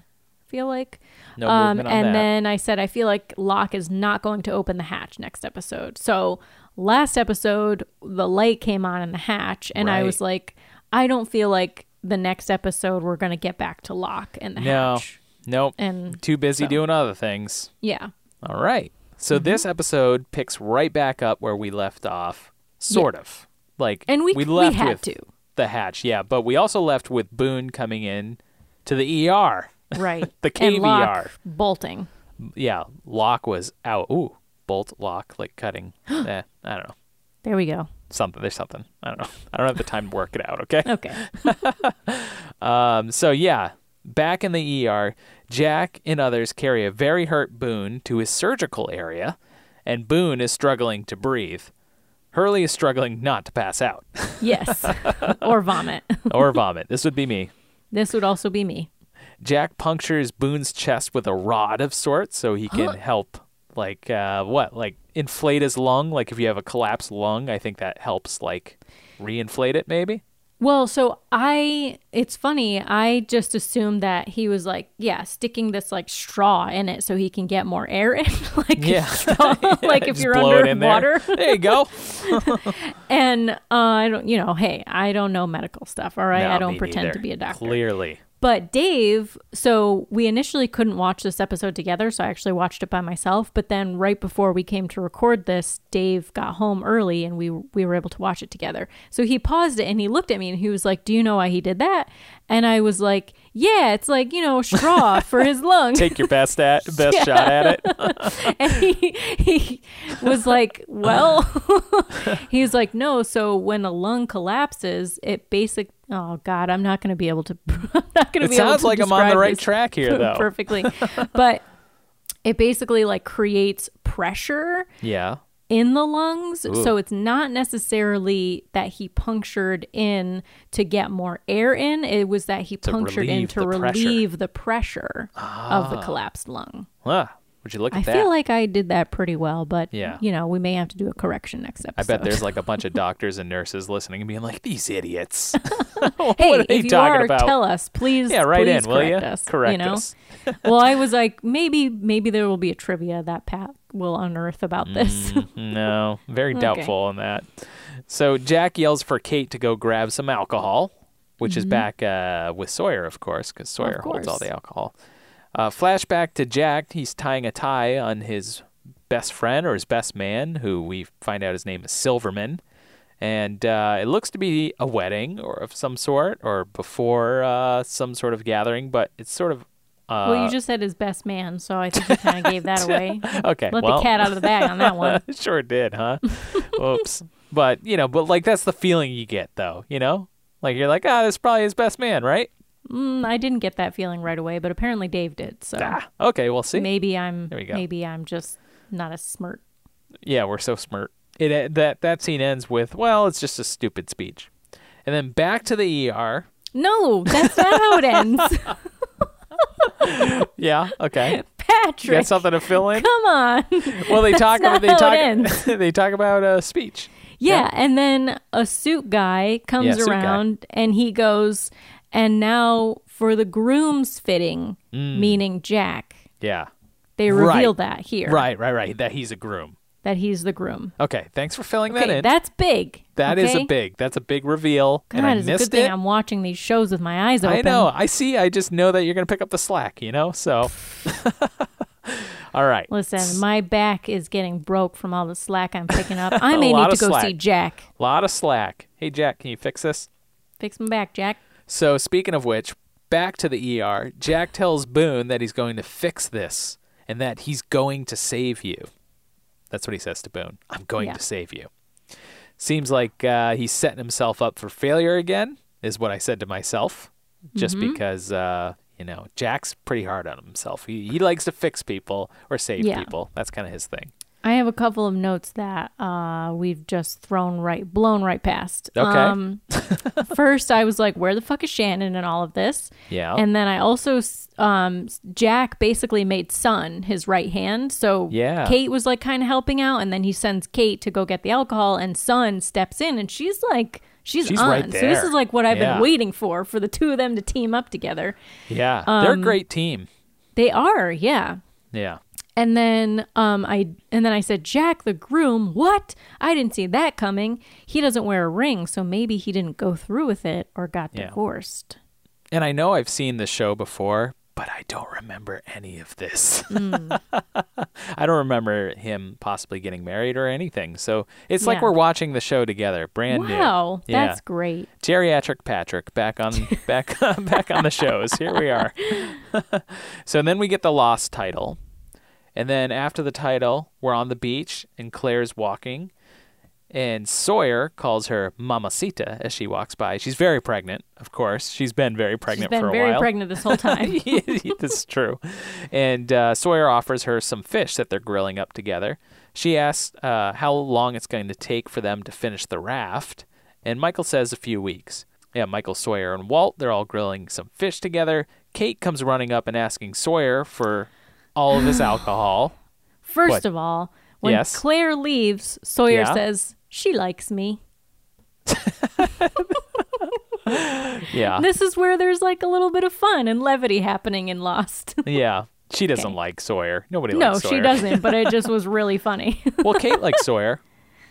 Yeah. But, I mean, the fact that he said that she likes me. That's it was funny. Just funny. He was like, when he calls her Mamacita and offering her fish and stuff, like, it seems like he's being really nice to her. Yeah, you know? He is. Very un-Sawyer-like. Yeah. Maybe he's eating some of Ted's cookies. Oh, maybe. Yeah, perhaps. They got dropped on the island somehow. Yeah, somehow. So Kate comes running up and asking Sawyer for all of his alcohol. He packs up her backpack with nip bottles and offers to come with her, and she refuses his help, and she runs off. Yeah, so he says, do you need anything else? I can come with you. And she said, already too many cooks. Which is really nice to see him wanting to help. Yeah, he's offering his assistance. Again, he's eating these cookies. Something's going on. He must be. It must be the glasses. It could be his glasses. Yeah. His head's not hurting anymore. He's seeing life in a new way. Right. He's got a new perspective. Very new perspective. 2020. I hope he doesn't have a 2020 perspective. Oh, right. Back in the ER, Jack tells Son that they need to do a blood transfusion and that he's got to figure it out after he sets the leg. Son tells him that he needs to get some air because Jack's seeming kind of frantic. You know, Jack does this whenever things are happening. He gets very frantic and needs to fix everything right away. Yeah. So she tells him he needs to get some air. Jack needs slack. Jack needs a little slack. And he washes his hands in the waterfall. Charlie shows up, berating him with a bunch of questions, asking where Locke and Shannon is. And Jack yells at Charlie, telling him he doesn't know where they are. When he's asking about Shannon, he's like, I don't know where she is. Right. And the way that he says it, I was like, ooh, did he get left at the altar? I don't know. That was just my thing at this point. I was like, the way that he said it, I was like, ooh, this feels like there's some more to it. Like he's had to say this before in an instance that was very... Oh, I see what you mean. ...personal to him. Interesting. And the only one I could think of, because we connected that there was going to be a wedding, is when he says, I don't know where she is. I was like, did he have to say this about his soon-to-be wife? It's going to come back around, huh? Yeah. Yeah. So flashback to Jack's rehearsal dinner for his wedding. His future wife is played by Julie Bowen from Modern Family. That's why she looked familiar. Yeah. Okay. Okay. Yeah, I was like, she looks familiar, but I didn't want to look it up. Okay. She's given a speech about him saving her life from a car crash and that he fixed her. And they all toast to Jack, which she says is her hero, Jack. Back at the island ER, Son brings a stick for the pain. And Jack says, there's no time for herbal remedies here. And she places it in his teeth as a bite stick. In Boone's teeth, not Jack's. In Boone's. Yeah, that would be hilarious, though. She'd be like, shh, here you go. What? You need just to chew shut up, on Jack. this. Just chew on this. Sink your teeth into this, Jack, okay? No more talkie-talkie. But no, into Boone's mouth, and then Jack sets Boone's leg, which is broken or fractured or something, And it doesn't sound like it's very pleasant, because when he does, Boone screams and bites down on the stick. Yeah, and Hurley is like right outside the tent, and he's like, oh boy. Yeah, yikes. I'd go for a walk at that point. Yeah, I don't want to be hearing that. Kate runs through the jungle and trips, and she falls, breaking some of the bottles of the alcohol, which is in her backpack. She hears some labored breaths coming from nearby in the jungle, and then she finds Claire, who's breathing heavily, laboring perhaps. And Kate realizes that she is in labor.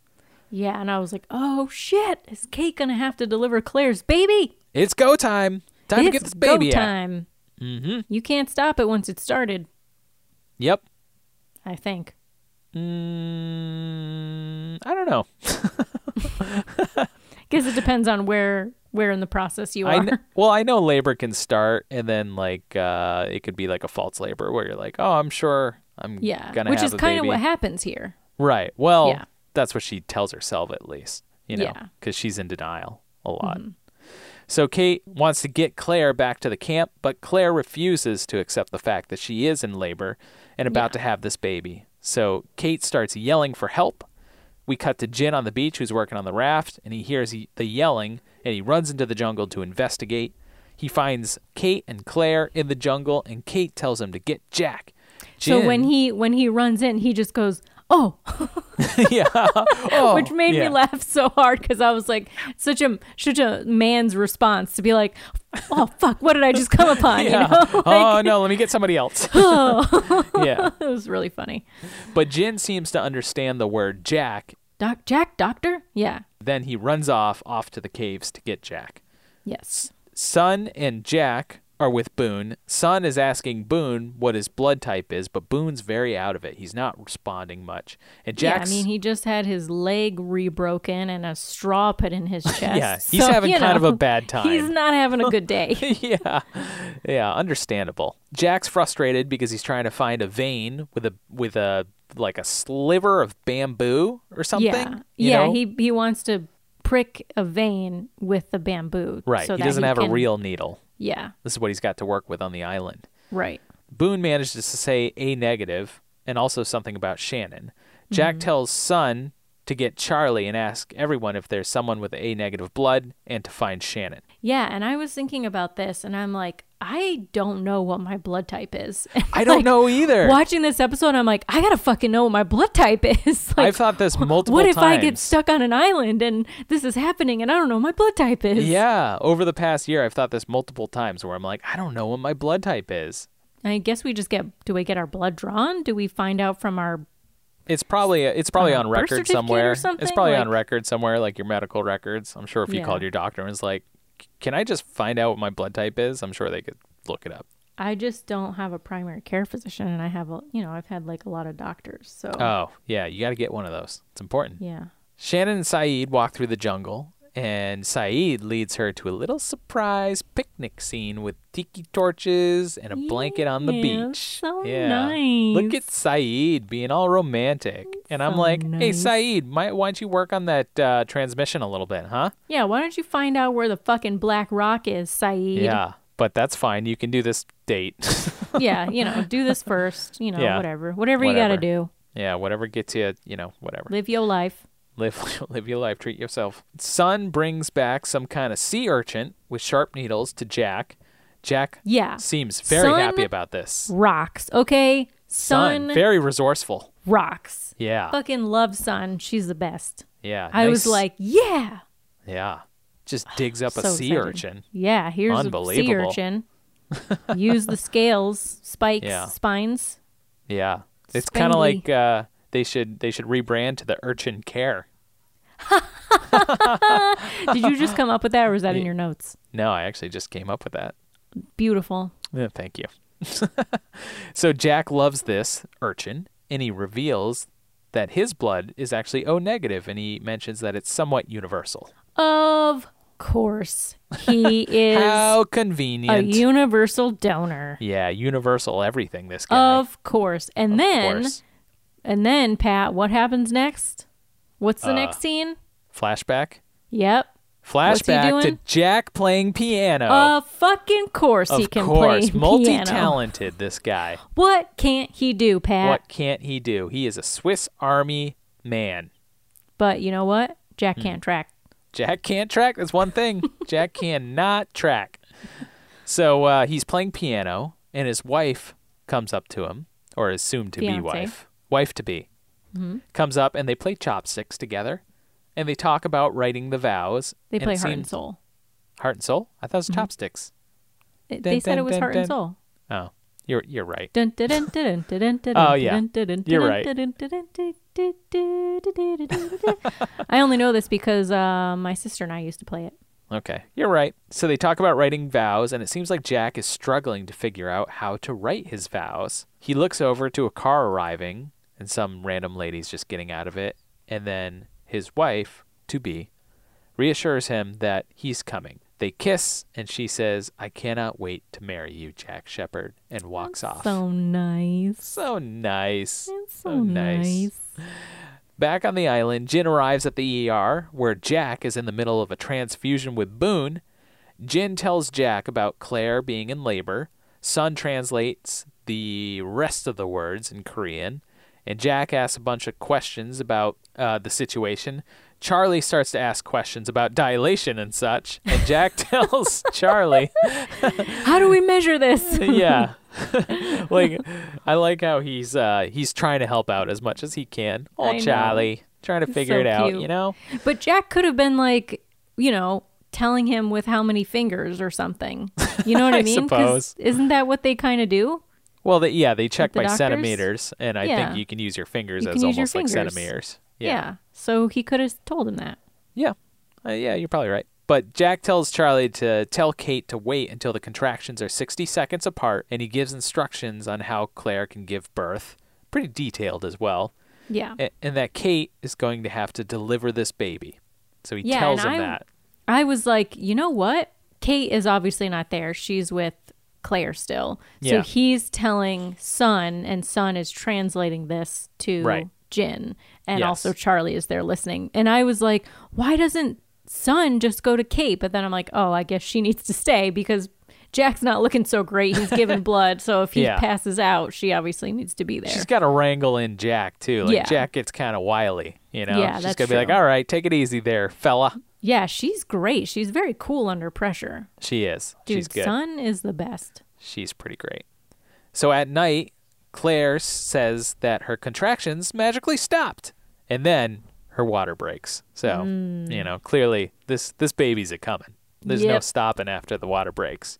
Okay, that's when there's no stopping. I think that I think you can have contractions in labor and stuff, and then they can stop. When the water breaks, I think it's go time. Claire is very frantic. She's not ready to accept the fact that she's going to have this baby still. Back at the ER, Boone wakes up and he tries to talk to Jack. He tells Jack about the plane that fell that he was in. He leaky buckets. He does, yeah. And he says, John said not to tell about the hatch. And Jack's like, what? And he's asking for more details as Boone sort of trails off saying, Shannon.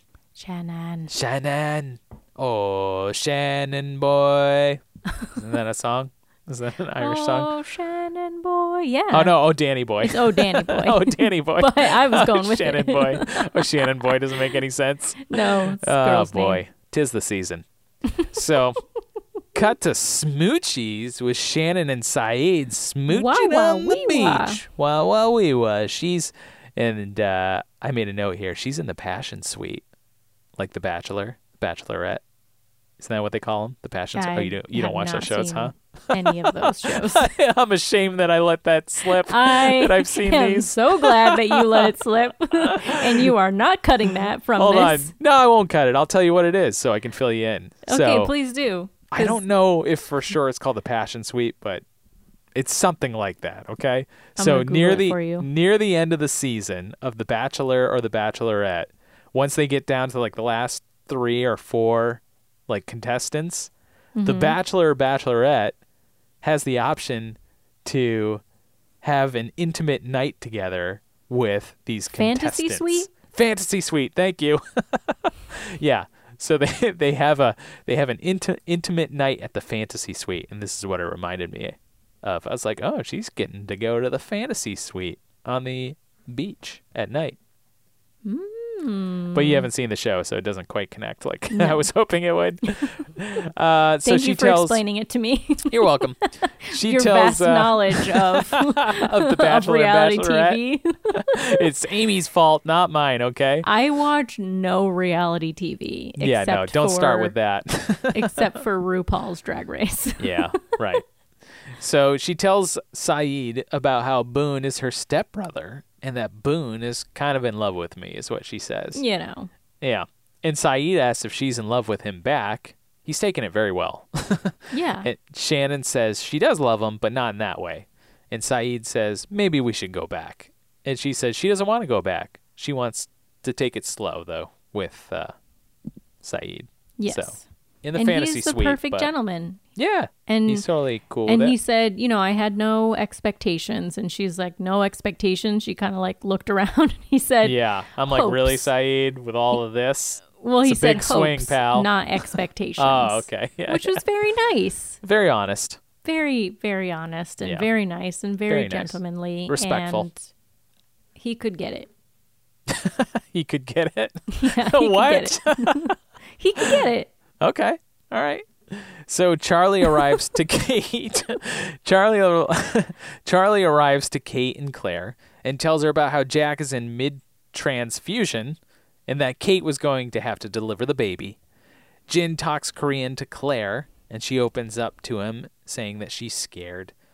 And yeah, Kate, it's really sweet. So he's kind of like kneeling down, like trying to calm her down, and he's just connecting like with her. talking Korean to her. Yeah. Speaking Korean to her. I don't know what the difference is. You can't talk or speak. It's the same deal. It's not the same. It's not? Grammatically, it should be speaking. Okay. Well, But wow. but yeah, it's just very nice that he's like comforting her. Like, we've seen a lot of different sides to Jin, but mostly we've seen his not so great side. Yeah. His like kind of angry, aggressive side. And here he is like being very a calming tender. presence. And very tender. It's very nice. It's And very gentle. Kate admits that she's also scared, but they're going to get through this together.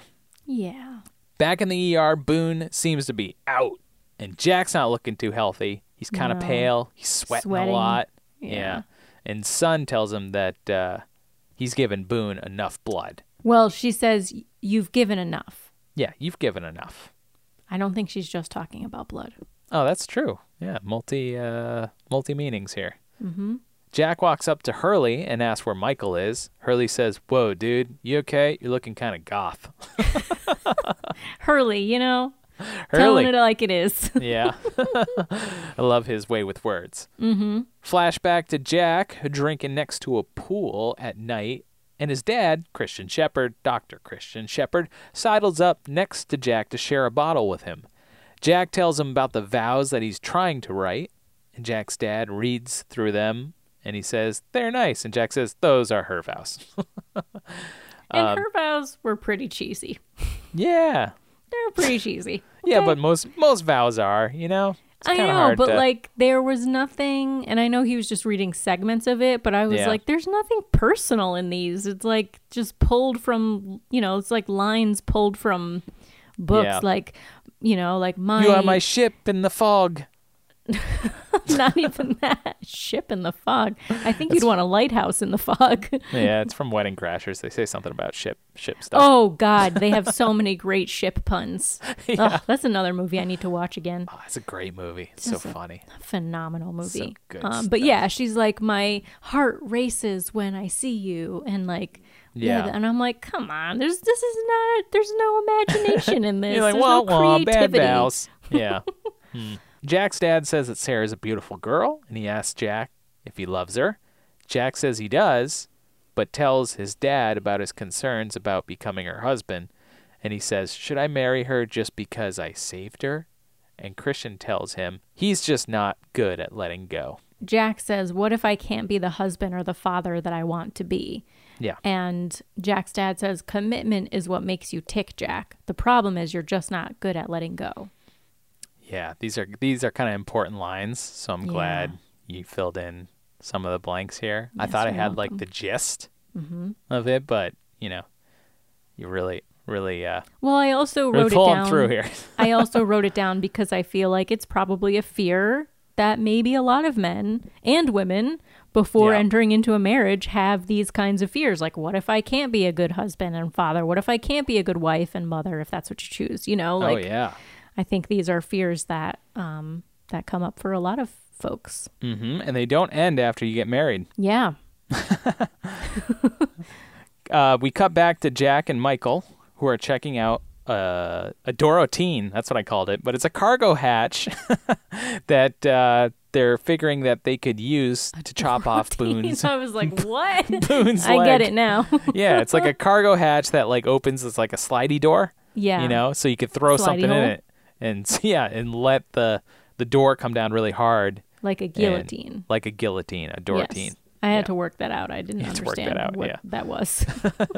So it's like Ovaltine? What? Ovaltine? Always remember to drink your Dorotine. We cut to Kate and Claire in the birthing suite. That's what I call this area now. the tree, the fallen tree. Fallen tree is now the birthing suite in the middle of the jungle. Kate tells Claire to start pushing, and Claire starts holding her breath, refusing to listen to Kate. And Claire says that the baby knows that she wanted to give it up for adoption. So Claire's having this sort of struggle about having the baby because she thinks it's not going to work out because of how she was going to give the baby up for adoption. Yeah, she like, thinks that the baby's aware of that. Babies know these things. Right. Kate reassures her that the baby knows that she cares about the baby now. Yeah. And then they start pushing. We cut back to Boone, who's now coughing up blood. And Jack... Oh, wait. Before that happens... Yeah. Charlie... There's like a moment where Charlie wants to like rush over to Claire when she's starting to push. Right. And Jin just kind of like stops him. He holds him back. He's sort of like, nah, man, you don't want to go over there. Yeah. You know? Like, yeah, they got it under funny. control. Yeah. So we cut back to Boone, who's now coughing up blood. Jack then starts to move Boone with Michael, and Sun starts yelling at him, saying he can't save him. And Jack yells back at her, saying, "Don't tell me what I can't do." That's a lockism. That is a lockism. Mm-hmm. I was like, man, you know what? I was wondering when someone would need an amputation. Like, I was like, I feel like that's going to happen at some point on this island. And I didn't make a prediction about it, but I mean, I was thinking more along the lines of like, maybe someone gets bit by a snake and they have, you know, whatever, something like that. Mm-hmm. Here we go. We're going down amputation lane. So they well, it's not a lane I want to go down. they set around. Boone up in the cargo hatch, the Dorotine. And Jack looks up to Sun, who just stares down Jack, and she's got this look on his face, like very incredulous, like don't do it. You don't need to do this. It's not gonna save him. And Jack just stares back at her, and then he looks down at Boone, ready to slice off the leg, but seems like he's starting to rethink it a little. Mm-hmm. And then we flash back to Jack's wedding with Sarah. It's time for him to say his vows after she says hers. Yeah, so they're at the altar. They're at the altar, as you will. And as you will. I'm like, okay, so I guess she's not leaving him there. And then I was like, oh God, I hope he doesn't just like run out. This would be the worst. Like this would be unforgivable. Yeah, he does the old Jack scramble right up the aisle. I gotta go. Gonna do it. Somebody needs saving. I don't know who. My doctor sense is tingling. Yeah. Nope, that doesn't happen. But that doesn't happen, thankfully. It's time for him to say his vows. He stalls and he stays silent. And then he admits he hasn't written any vows after trying for a month. And he says he's not good at letting go or afraid to fail. And Sarah's face is sort of like, she's starting to break a little bit. What's happening here, yeah, buddy? Something's happening. What are you saying? But he admits that he wouldn't be able to write anything as beautiful as what she said. And he tells her that she got it all wrong in her speech. He didn't fix her. She fixed him. And then they cry and they kiss. It reminded me of the like Who Saved Who bumper stickers for like adopting animals. Have you ever seen those? Nope, never seen those. Oh yeah. There's like a little, like this little like heart sign or heart and then like paw and it says who saved who. And it's I have seen these. Yeah. It's about adopting animals. I don't know if it's like a specific organization that puts them out or what, but I always see those and I'll like say it to Dave and I'm like, Dave, who saved who? Talking about like Appa and he's like, oh, come on. Unbelievable. So we cut to Jack's hand is on the cargo door. He's about to chop Boone's leg off. And at this point, this is a moment when I was like, I fucking knew it. Pat, you leaky bucket bastard. And this What? this is what I texted you. I was like, Boone's gonna fucking die, and that's why he has no more flashbacks, and you leaky bucketed that. God damn it, Pat. In my defense, I didn't remember whether he died or not. So well, yeah, but the fact that you told me he had no more flashbacks, I was like, I read a piece of trivia that said this is the one, and I didn't put it together. Okay, so but I did the trivia for say myself, this? Perhaps Did the trivia say that this could be spoilers? No, to certain plot points. Nope. Okay, because that's what usually, like, there are some trivia on Buffy that I don't read because of that. Right. And they have a separate section like I'm pretty sure these trivia contain important plot points or something. Pretty sure it wasn't under the spoiler section. Yeah. That's my story. I'm sticking by it. Of all time. So anyways, Jack's hand's on the cargo door and it's about to chop Boone's leg off. Boone wakes up saying, "Wait, I'm all messed up inside. You know it." And Jack doesn't want Boone to give up. Boone says he knows that Jack made a promise and that he's letting him off the hook. He says, "Let me go, Jack." Jack comes closer to Boone and says that he's sorry. And Boone says, "Don't be." We cut to Claire, who's pushing a baby out. And Charlie hangs back with Jin. Lots of labor, lots of pushing. And then we get a magical moment. Magical moment. Where baby starts crying. And Kate brings the baby up to Claire. Newborn baby. Jack did not tell her what to do with the umbilical cord. No, Amy mentioned that too. Yeah. She's like, I was like, what does she do with the umbilical she's cord? Like, there's still the when placenta does that need to be and severed? the umbilical cord. Yeah, it's a whole thing. And I'm like, I don't know when that needs to be cut. Yeah. I guess it can hang out for a little while. And it's a whole thing. It's a whole thing. It's a whole thing. It's a whole you thing. You don't know? Oh, I know. I was there. Things. But how long can happen. it stay for? Oh, I mean, usually it's cut right away, right? No, you can cut it right away, but sometimes I think it's up to the parents and the doctors and like your birth plan, but I know some parents try to leave it connected for a little bit because the blood that's still within the umbilical cord, you want it to get to the baby. Oh, so okay. But what is a little bit? Like overnight? Like 10 minutes. No, like 10 minutes. So that's still not a long 5-10 minutes maybe. Yeah. I'm thinking like, how long will it take them to get back to Jack or Jack to get there? And like, can you leave the umbilical cord for that long? I don't know. Yeah. No, probably not. I don't know. Don't ask me. I've seen it all happen, but you know. Umbilical cords remind me of E.T. What? They remind me of his fingers. Oh, God. Yeah. Yikes. Okay. Well, that's a visual I never thought I would have. Ouch. Ouch. Phone home. Phone home. Umbilical cord. Oh, gross.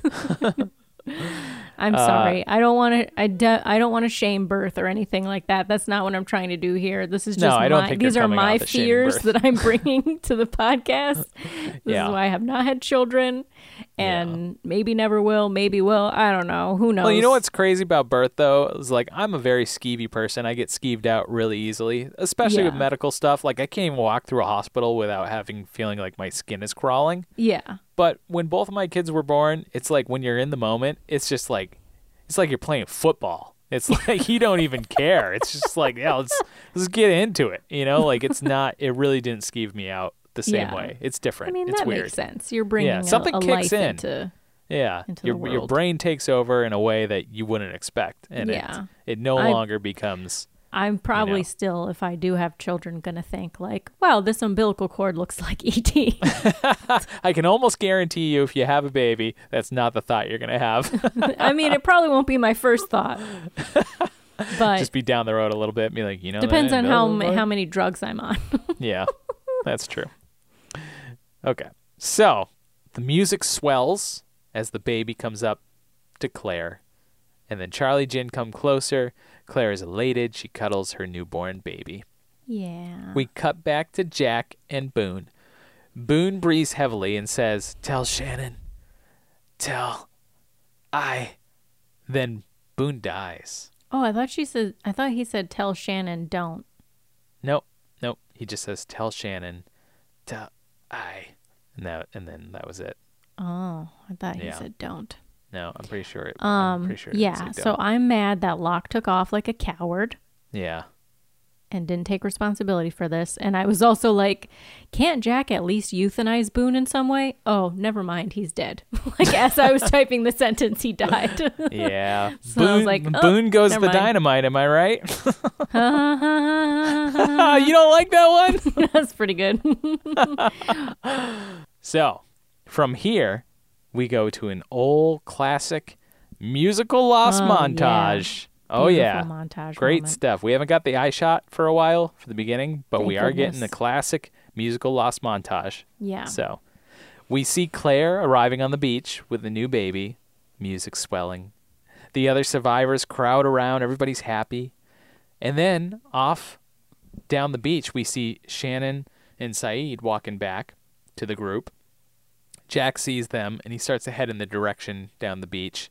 And Jack's got this look of dread in his face, Yeah, like, I got to 'cause deliver some bad news. Yeah. Yeah. He didn't deliver a baby, but he is He going did to not. deliver some bad news. Some bad news is all he's delivering this week. From afar, Shannon looking quite a bit shocked, as you can imagine. Back to the cute baby who sleeps in Claire's arms. Aww. And we cut to Shannon, who visits Boone's body. She cries over him. Very emotional. Yeah. Jack's on the beach with a backpack, looking a little distraught. Kate comes up to sit with him, and she asks if he wants to talk about Boone dying. She's like, you want to talk about it? Champ. And Jack says, he didn't die. He was murdered.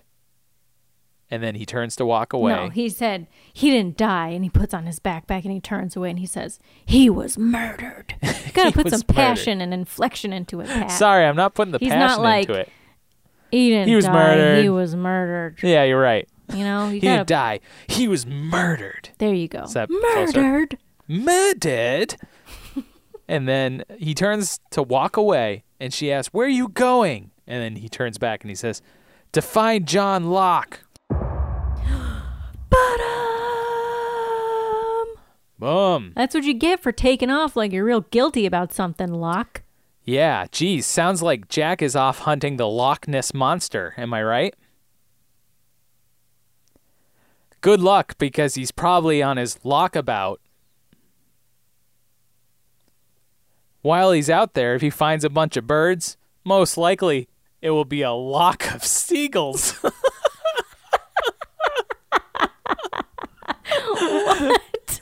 You couldn't hold back any longer. I couldn't. I knew I'd get you sooner or later. Lock of seagulls, get out of here. Jesus Christ. Yeah. I had one more, but I felt like, it was one too many. So. No, say it. You don't want this one? I do. I bet when he was a kid, he used to tell a lot of lock jokes.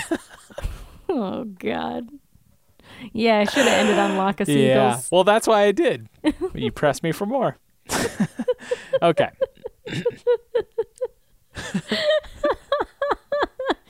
Oh, boy. All right. So I got some trivia. Okay. Do you want to read through your trivia real quick to make sure it doesn't include any potential spoilers? Yeah. Yep. We're safe. We're safe Okay. here. Good. Okay. This is the last episode that Locke is in. Just kidding.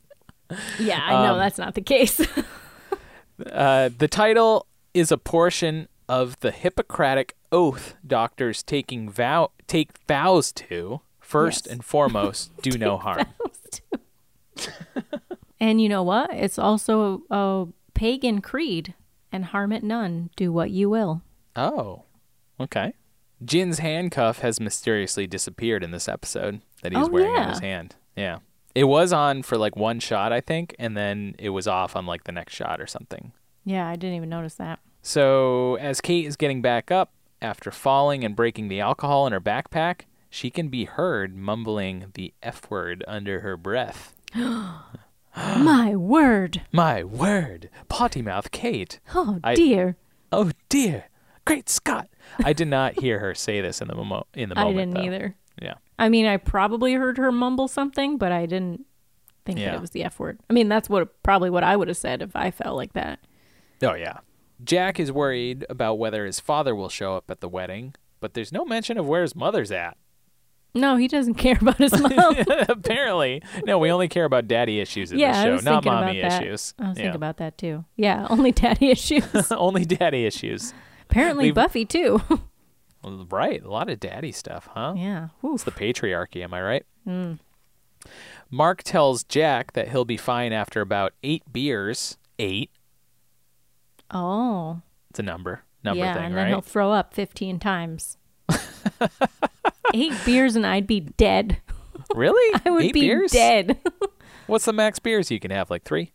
I don't drink beer, generally speaking, but I don't know. You know what? I'm going to test this out this weekend. No, I'll get let's back not to put you. this to the test. Dave's going to text me and be like, what the hell did you put her What up did to? you do? She's swinging Appa around by his back legs? No, that's on coffee. Oh, right. That's on coffee. Yep. And that's all I got for trivia. Cool. Wow. What a wild ride these 2 episodes were. A wild ride. Completely different on the spectrum of tone and message. Yeah. But, yeah, enjoyable. Yeah. Favorite moments. What was your favorite moment of Buffy? There's so many. Trapdoor. There's so many. Trapdoor is really good.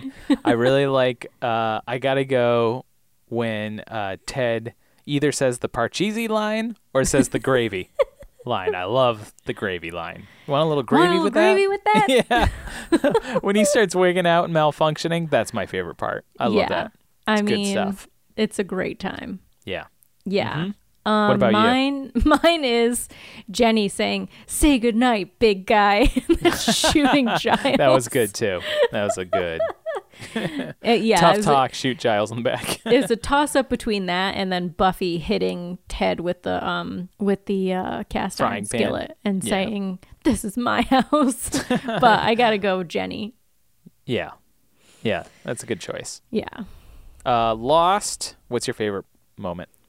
I think just the partnering up, the Jack and Son kind of partnering up, and the Kate and Claire, and then even Jin, like just the coming together and partnering that this episode has. So that's not like a one moment, I guess, but yeah, I don't know if you'll let that slide. I'll let it slide. Okay, thanks.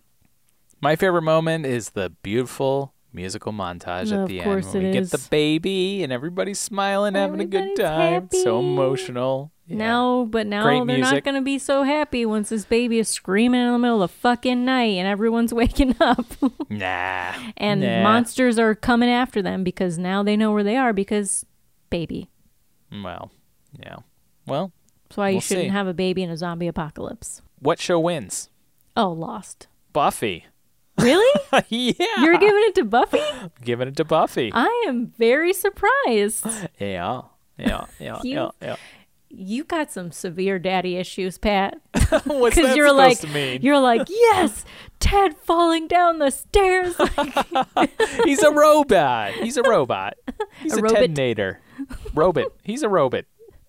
I want Nobody cares about Ted. To talk to a therapist about this. Yeah. Whew. Yeah, no, I just thought it was silly and just good fun, you know? Just enjoyable. Creature feature. Yeah. Yeah. I mean, I'm going Lost because I was, edge of my seat. Yeah.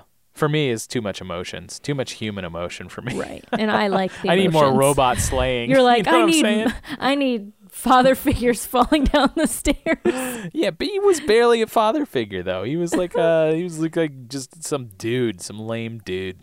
How about a nice robot. game of Parcheesi? Yeah, exactly. Makes you feel like you're 18 again. Yeah. Oh man, such good stuff. John Ritter. Rest in peace.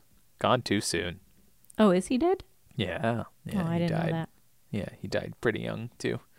Oh, well, rest in peace, John Ritter. So new predictions.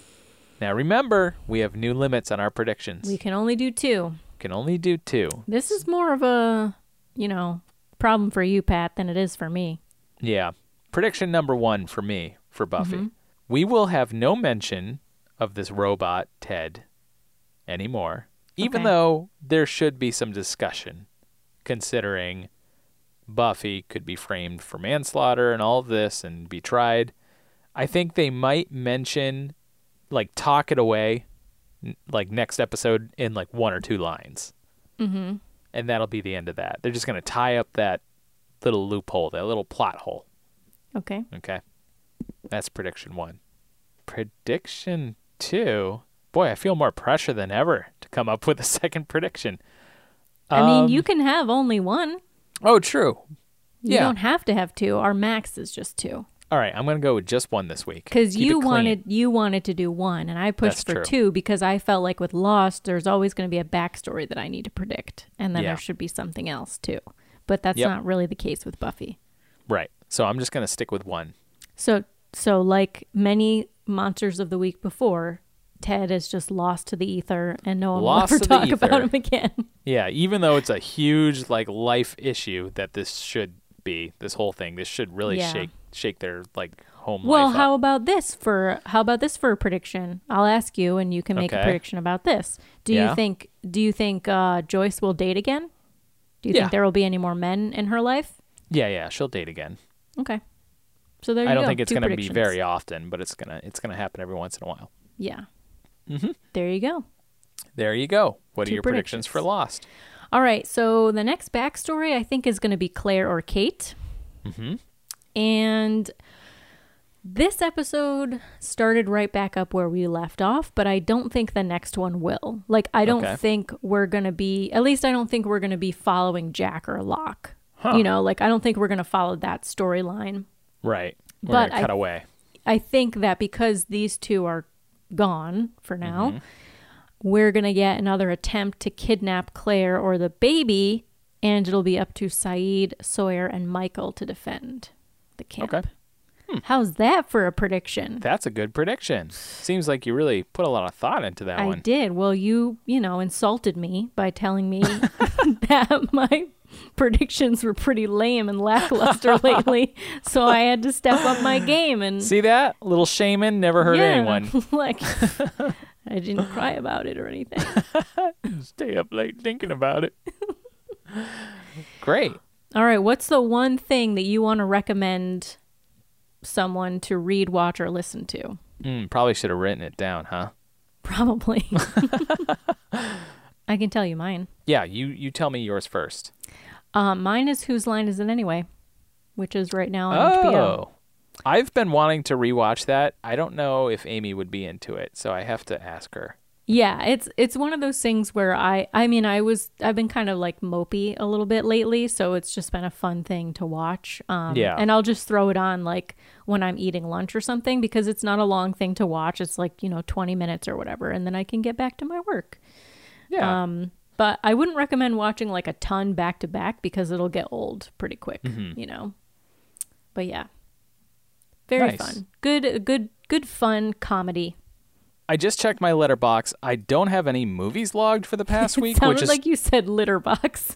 litter box. I just checked my litter box It's like, and you don't I didn't have- drop anything in there You this don't have a week. cat. So it's been a good week. Oh boy. But I haven't watched any movies, which is slightly troubling to me. I'm not sure what's up with that. Wow. Gotta ask some questions around the house here. Yeah. But Don't I watch anything with father figures. yeah. I did watch. We were actually struggling to find a new show after we binge watched the WandaVision. So What about Schitt's Creek? Yeah, we're still watching that. But we usually have a couple shows going at a time, so we won't watch just Schitt's Creek at night. So we were looking for a new show, and after scrolling for a long time, Amy forced me to watch The Kaminsky Method because she was complaining that I couldn't come down on a decision for anything, and then she was like, "Look, there's a bunch of old guys doing funny things. You're gonna love this. Just it's just your right speed here. Just old guys doing funny, silly things. You'll love it." And I'm like, "I don't want to watch this," and she's like, "You're watching it," because I couldn't decide on anything. Yeah. So we watched it, and I'll tell you what, I loved it. Okay. It was very funny. First episode, at least. I So don't know Kaminsky anything about it. It's got Michael Douglas and Alan Arkin in it, and Michael Douglas plays like an acting coach. Oh, yes. Yeah. I love Alan Arkin. Yeah. So it's a funny show, and I recommend it so far. I definitely, I've only seen now the that first you're episode. saying that, I feel like I've seen the previews for it, but this was a while ago. Yep. Good All stuff. right. Cool. Cool. All Let's right. close this thing out. Let's do it. So, listen and subscribe on Apple Podcasts, Amazon Music, Google Podcasts, Spotify, and Stitcher. Don't forget to rate us 5 stars. Always remember, leave us a nice review. And tell your friends about us. Tell your friends, spread the word, all the Follow good us stuff. On Instagram, Facebook, and Twitter at KickstreamPod. And send us emails to kickstreampod@gmail.com. And if you're going to include spoilers in the email, just make sure you put, like spoiler Buffy or spoiler Lost in the subject line. Leaky bucket. Yes, or leaky bucket. And check out show notes for this and every episode at kickingstreaming.com. Yeah. And remember, streaming. That's streaming. Is always better with friends. You want some gravy with that? How about a game of Parcheesi? Yeah, we got to work that into the show from now on. Yeah. Just little malfunctions to keep the show fresh. All right. We'll see you all next week for another normal episode of Kicking and Streaming. Bye-bye. Bye.